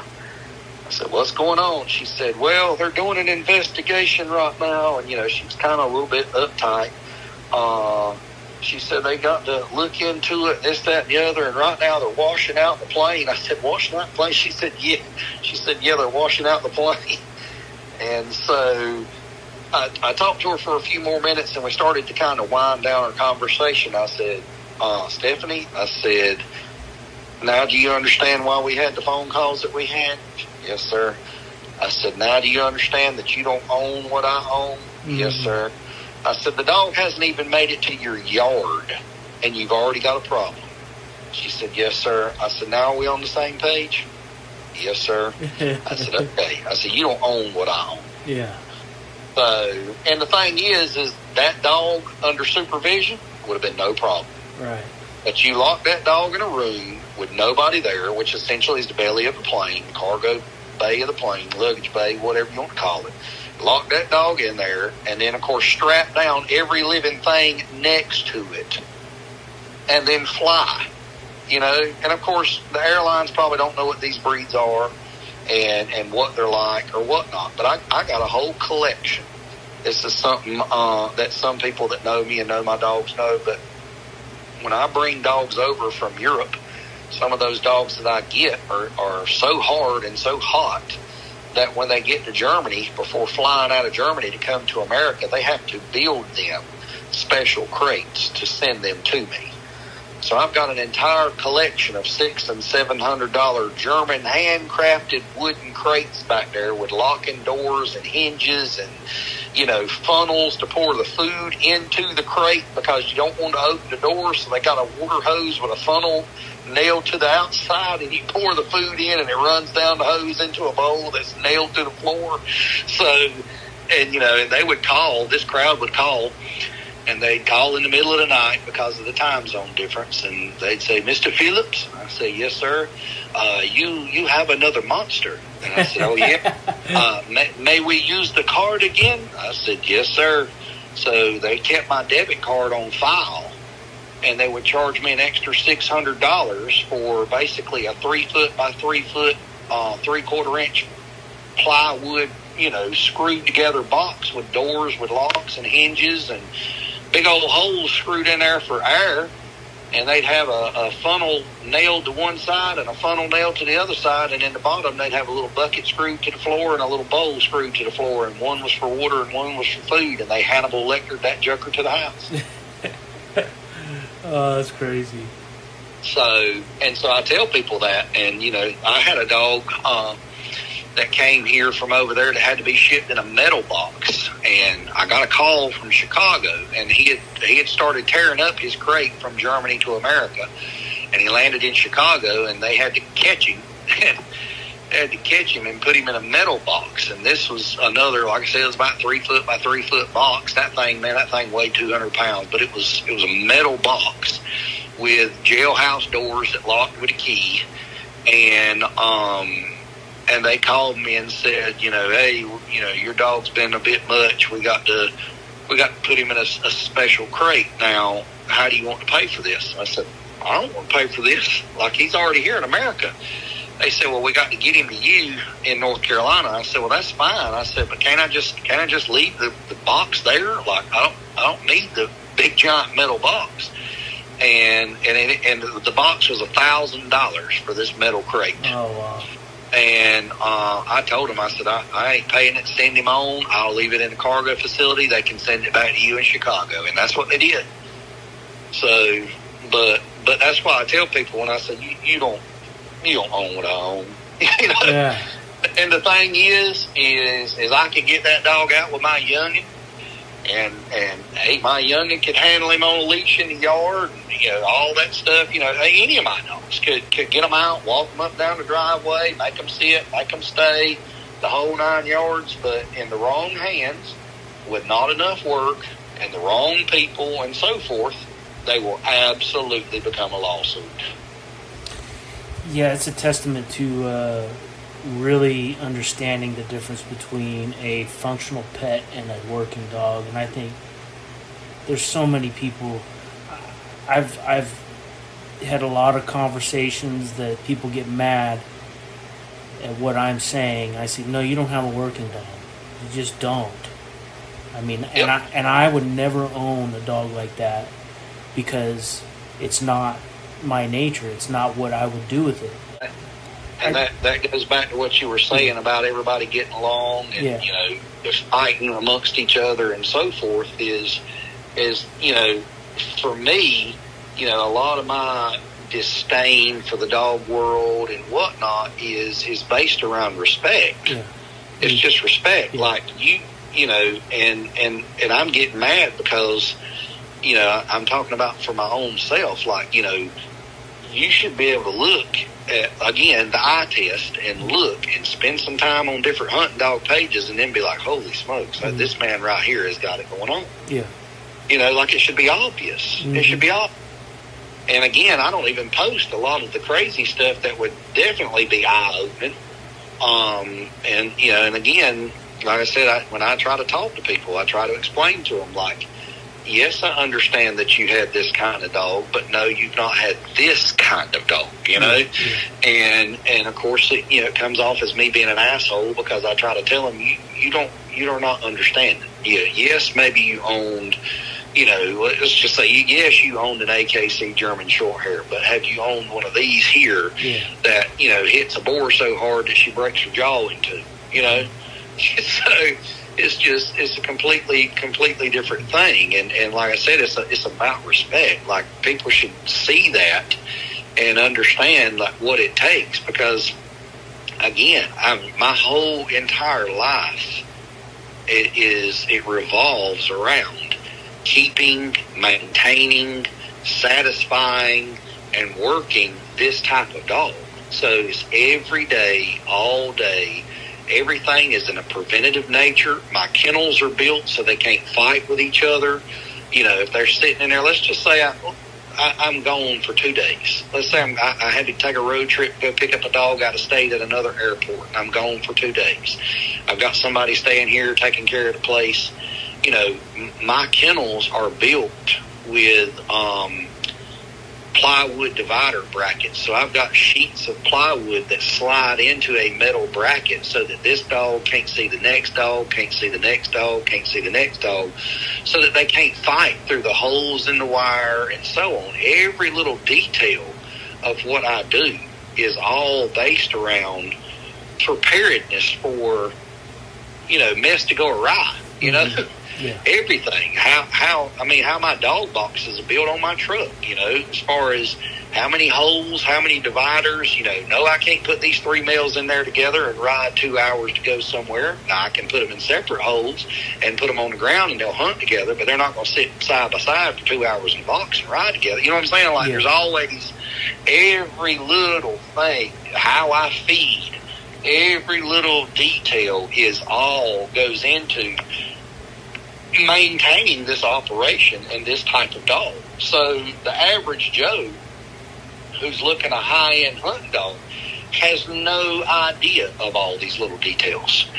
And so when he gets, 8, 9, 10, 12 months into it and calls me up and says, I can't get my dog to quit trying to attack my Labrador and this, that, and the other. I said, you're raising it in the house. Put it in a pen. You can get it out, let it run all day in the yard, play with it, fence in your backyard, whatever you got to do, but this dog is looking at an outlet, and the fat Labrador in the house is its outlet. And so there's always it's all different types of things, and people, when you try to explain to people, every little thing is looked at. How, like I said, how I travel, how I maintain them, kennel them, how much I work them, when I work them, who can be worked with who, because most of mine will hunt together fine, and I don't have no issues.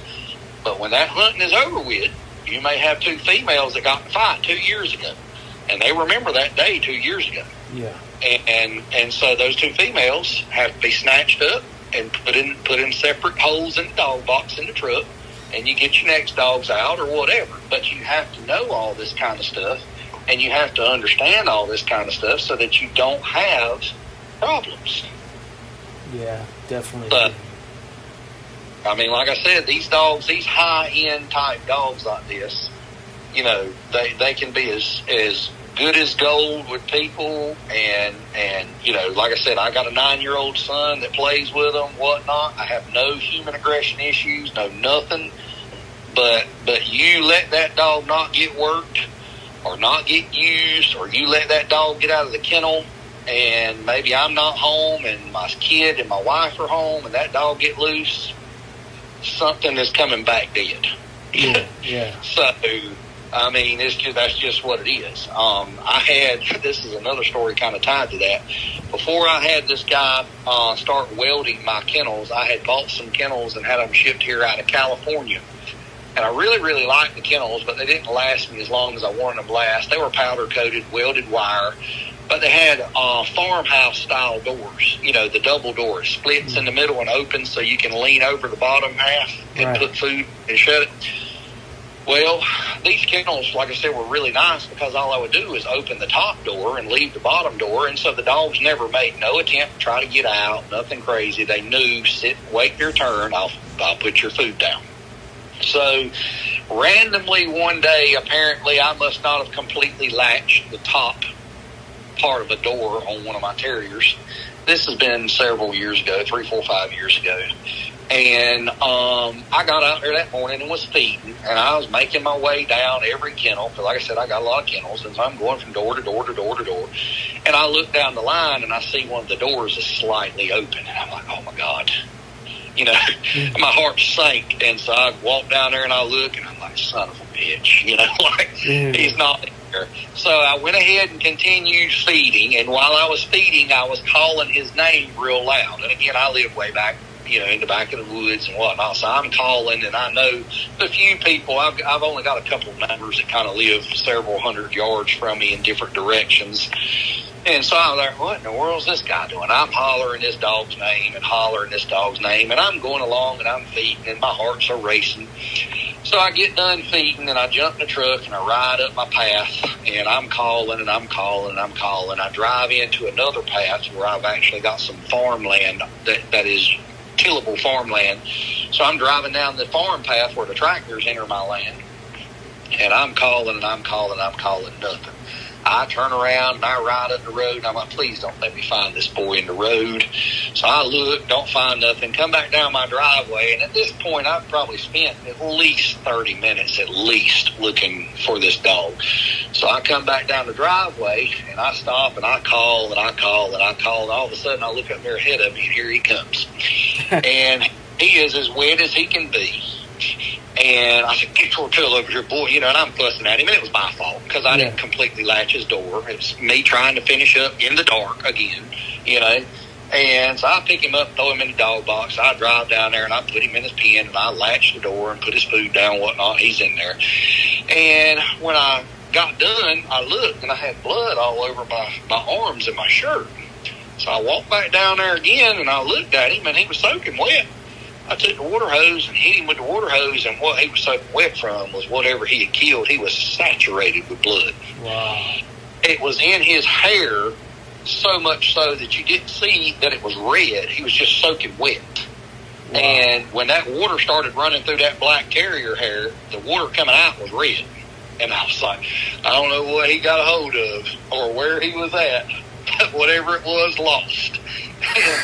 So that's the kind of stuff that happens if you do not cross the T's and dot the I's and everything every day the same way and have a plan.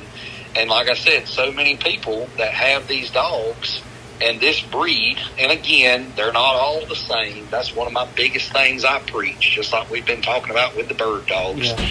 There are varying levels of quality within these dogs because, again, what happens, they become popular. Everybody goes to breeding them. Nobody selects for certain qualities. You know, I see lots of these terriers that come here.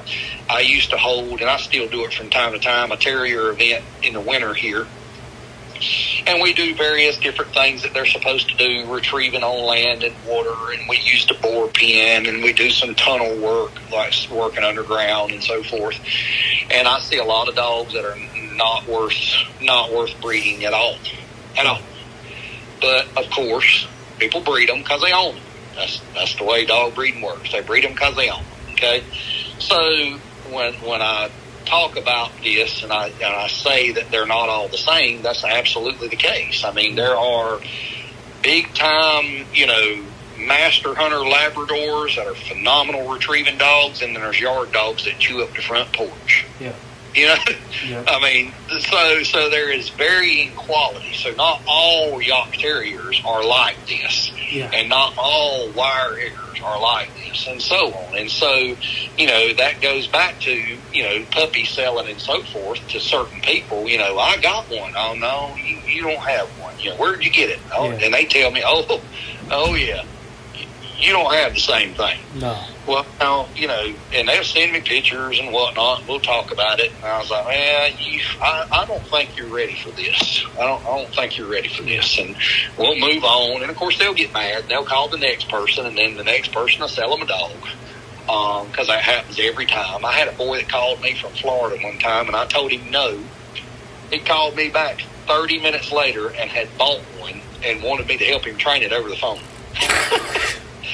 He was like, how do I get it to do this? I said, so was I right? He said, yeah. He said, the next man that I called sold me one. I said, well, see there, I told you.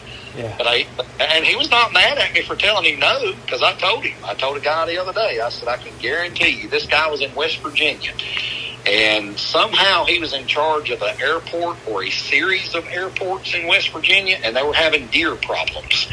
And the deer were getting on the flight line and becoming a problem with planes coming and going. And what he wanted was the main thing was for a blood tracking dog. He wanted to shoot the deer on the flight line and then have the dog go find them, and they could utilize the meat. Well, I don't sell my dogs for blood tracking, because most folks that are looking blood tracking dogs, although these dogs can blood track, all these European dogs can blood track, that is the last thing on the list of things that they're supposed to do. So, in other words, you're taking a dog that's meant to hunt things, go find things, retrieve things, engage and kill things, and you're doing away with all of that and just getting him out to do a few blood tracks. Right. You see what I'm saying? Yeah. You know, and so it makes no sense. See, you're buying way more dog than what you need, okay? So I explained that to him, and I told him, I said, yes, this breed can blood track. Yes, all the European breeds are, pretty good at blood tracking game and so forth. I said, but these dogs were hunting dogs. Blood tracking is at the very back of the list of what these dogs should be used for. So if you're not going to satisfy all this other stuff, then you're going to have a problematic dog, because you're not going to do enough deer killing to keep this dog over here happy. And so he said, well, I'm glad you told me that. I said, look, I'll bet you the deed to my house right now, the next man you call will sell you a dog. I guarantee you. And he said, I ain't going to call nobody, because after talking to you, I've decided I need to find something else. And I said, well, I'm glad at least you've done that. I said, because 9 out of 10 people that I tell no are going to turn right back around and call the very next man that they can find on the internet, and they're going to get a dog. Yeah. Whether it's good or bad, or whether they think it's good or bad, they're going to get a dog. So, but at least he was honest. But yeah, that boy in Florida, he called me, and I told him no. I said, you're not doing enough work to satisfy one of my dogs. I said, but you can call whoever you want to. I said, the next man you call, he'll take your money. And sure enough, about 30 minutes later, he calls back. Now, how do I get this dog to do this? Yeah. So, but welcome to the world of hunting dogs in America. Now you see why they're in the shape they're in.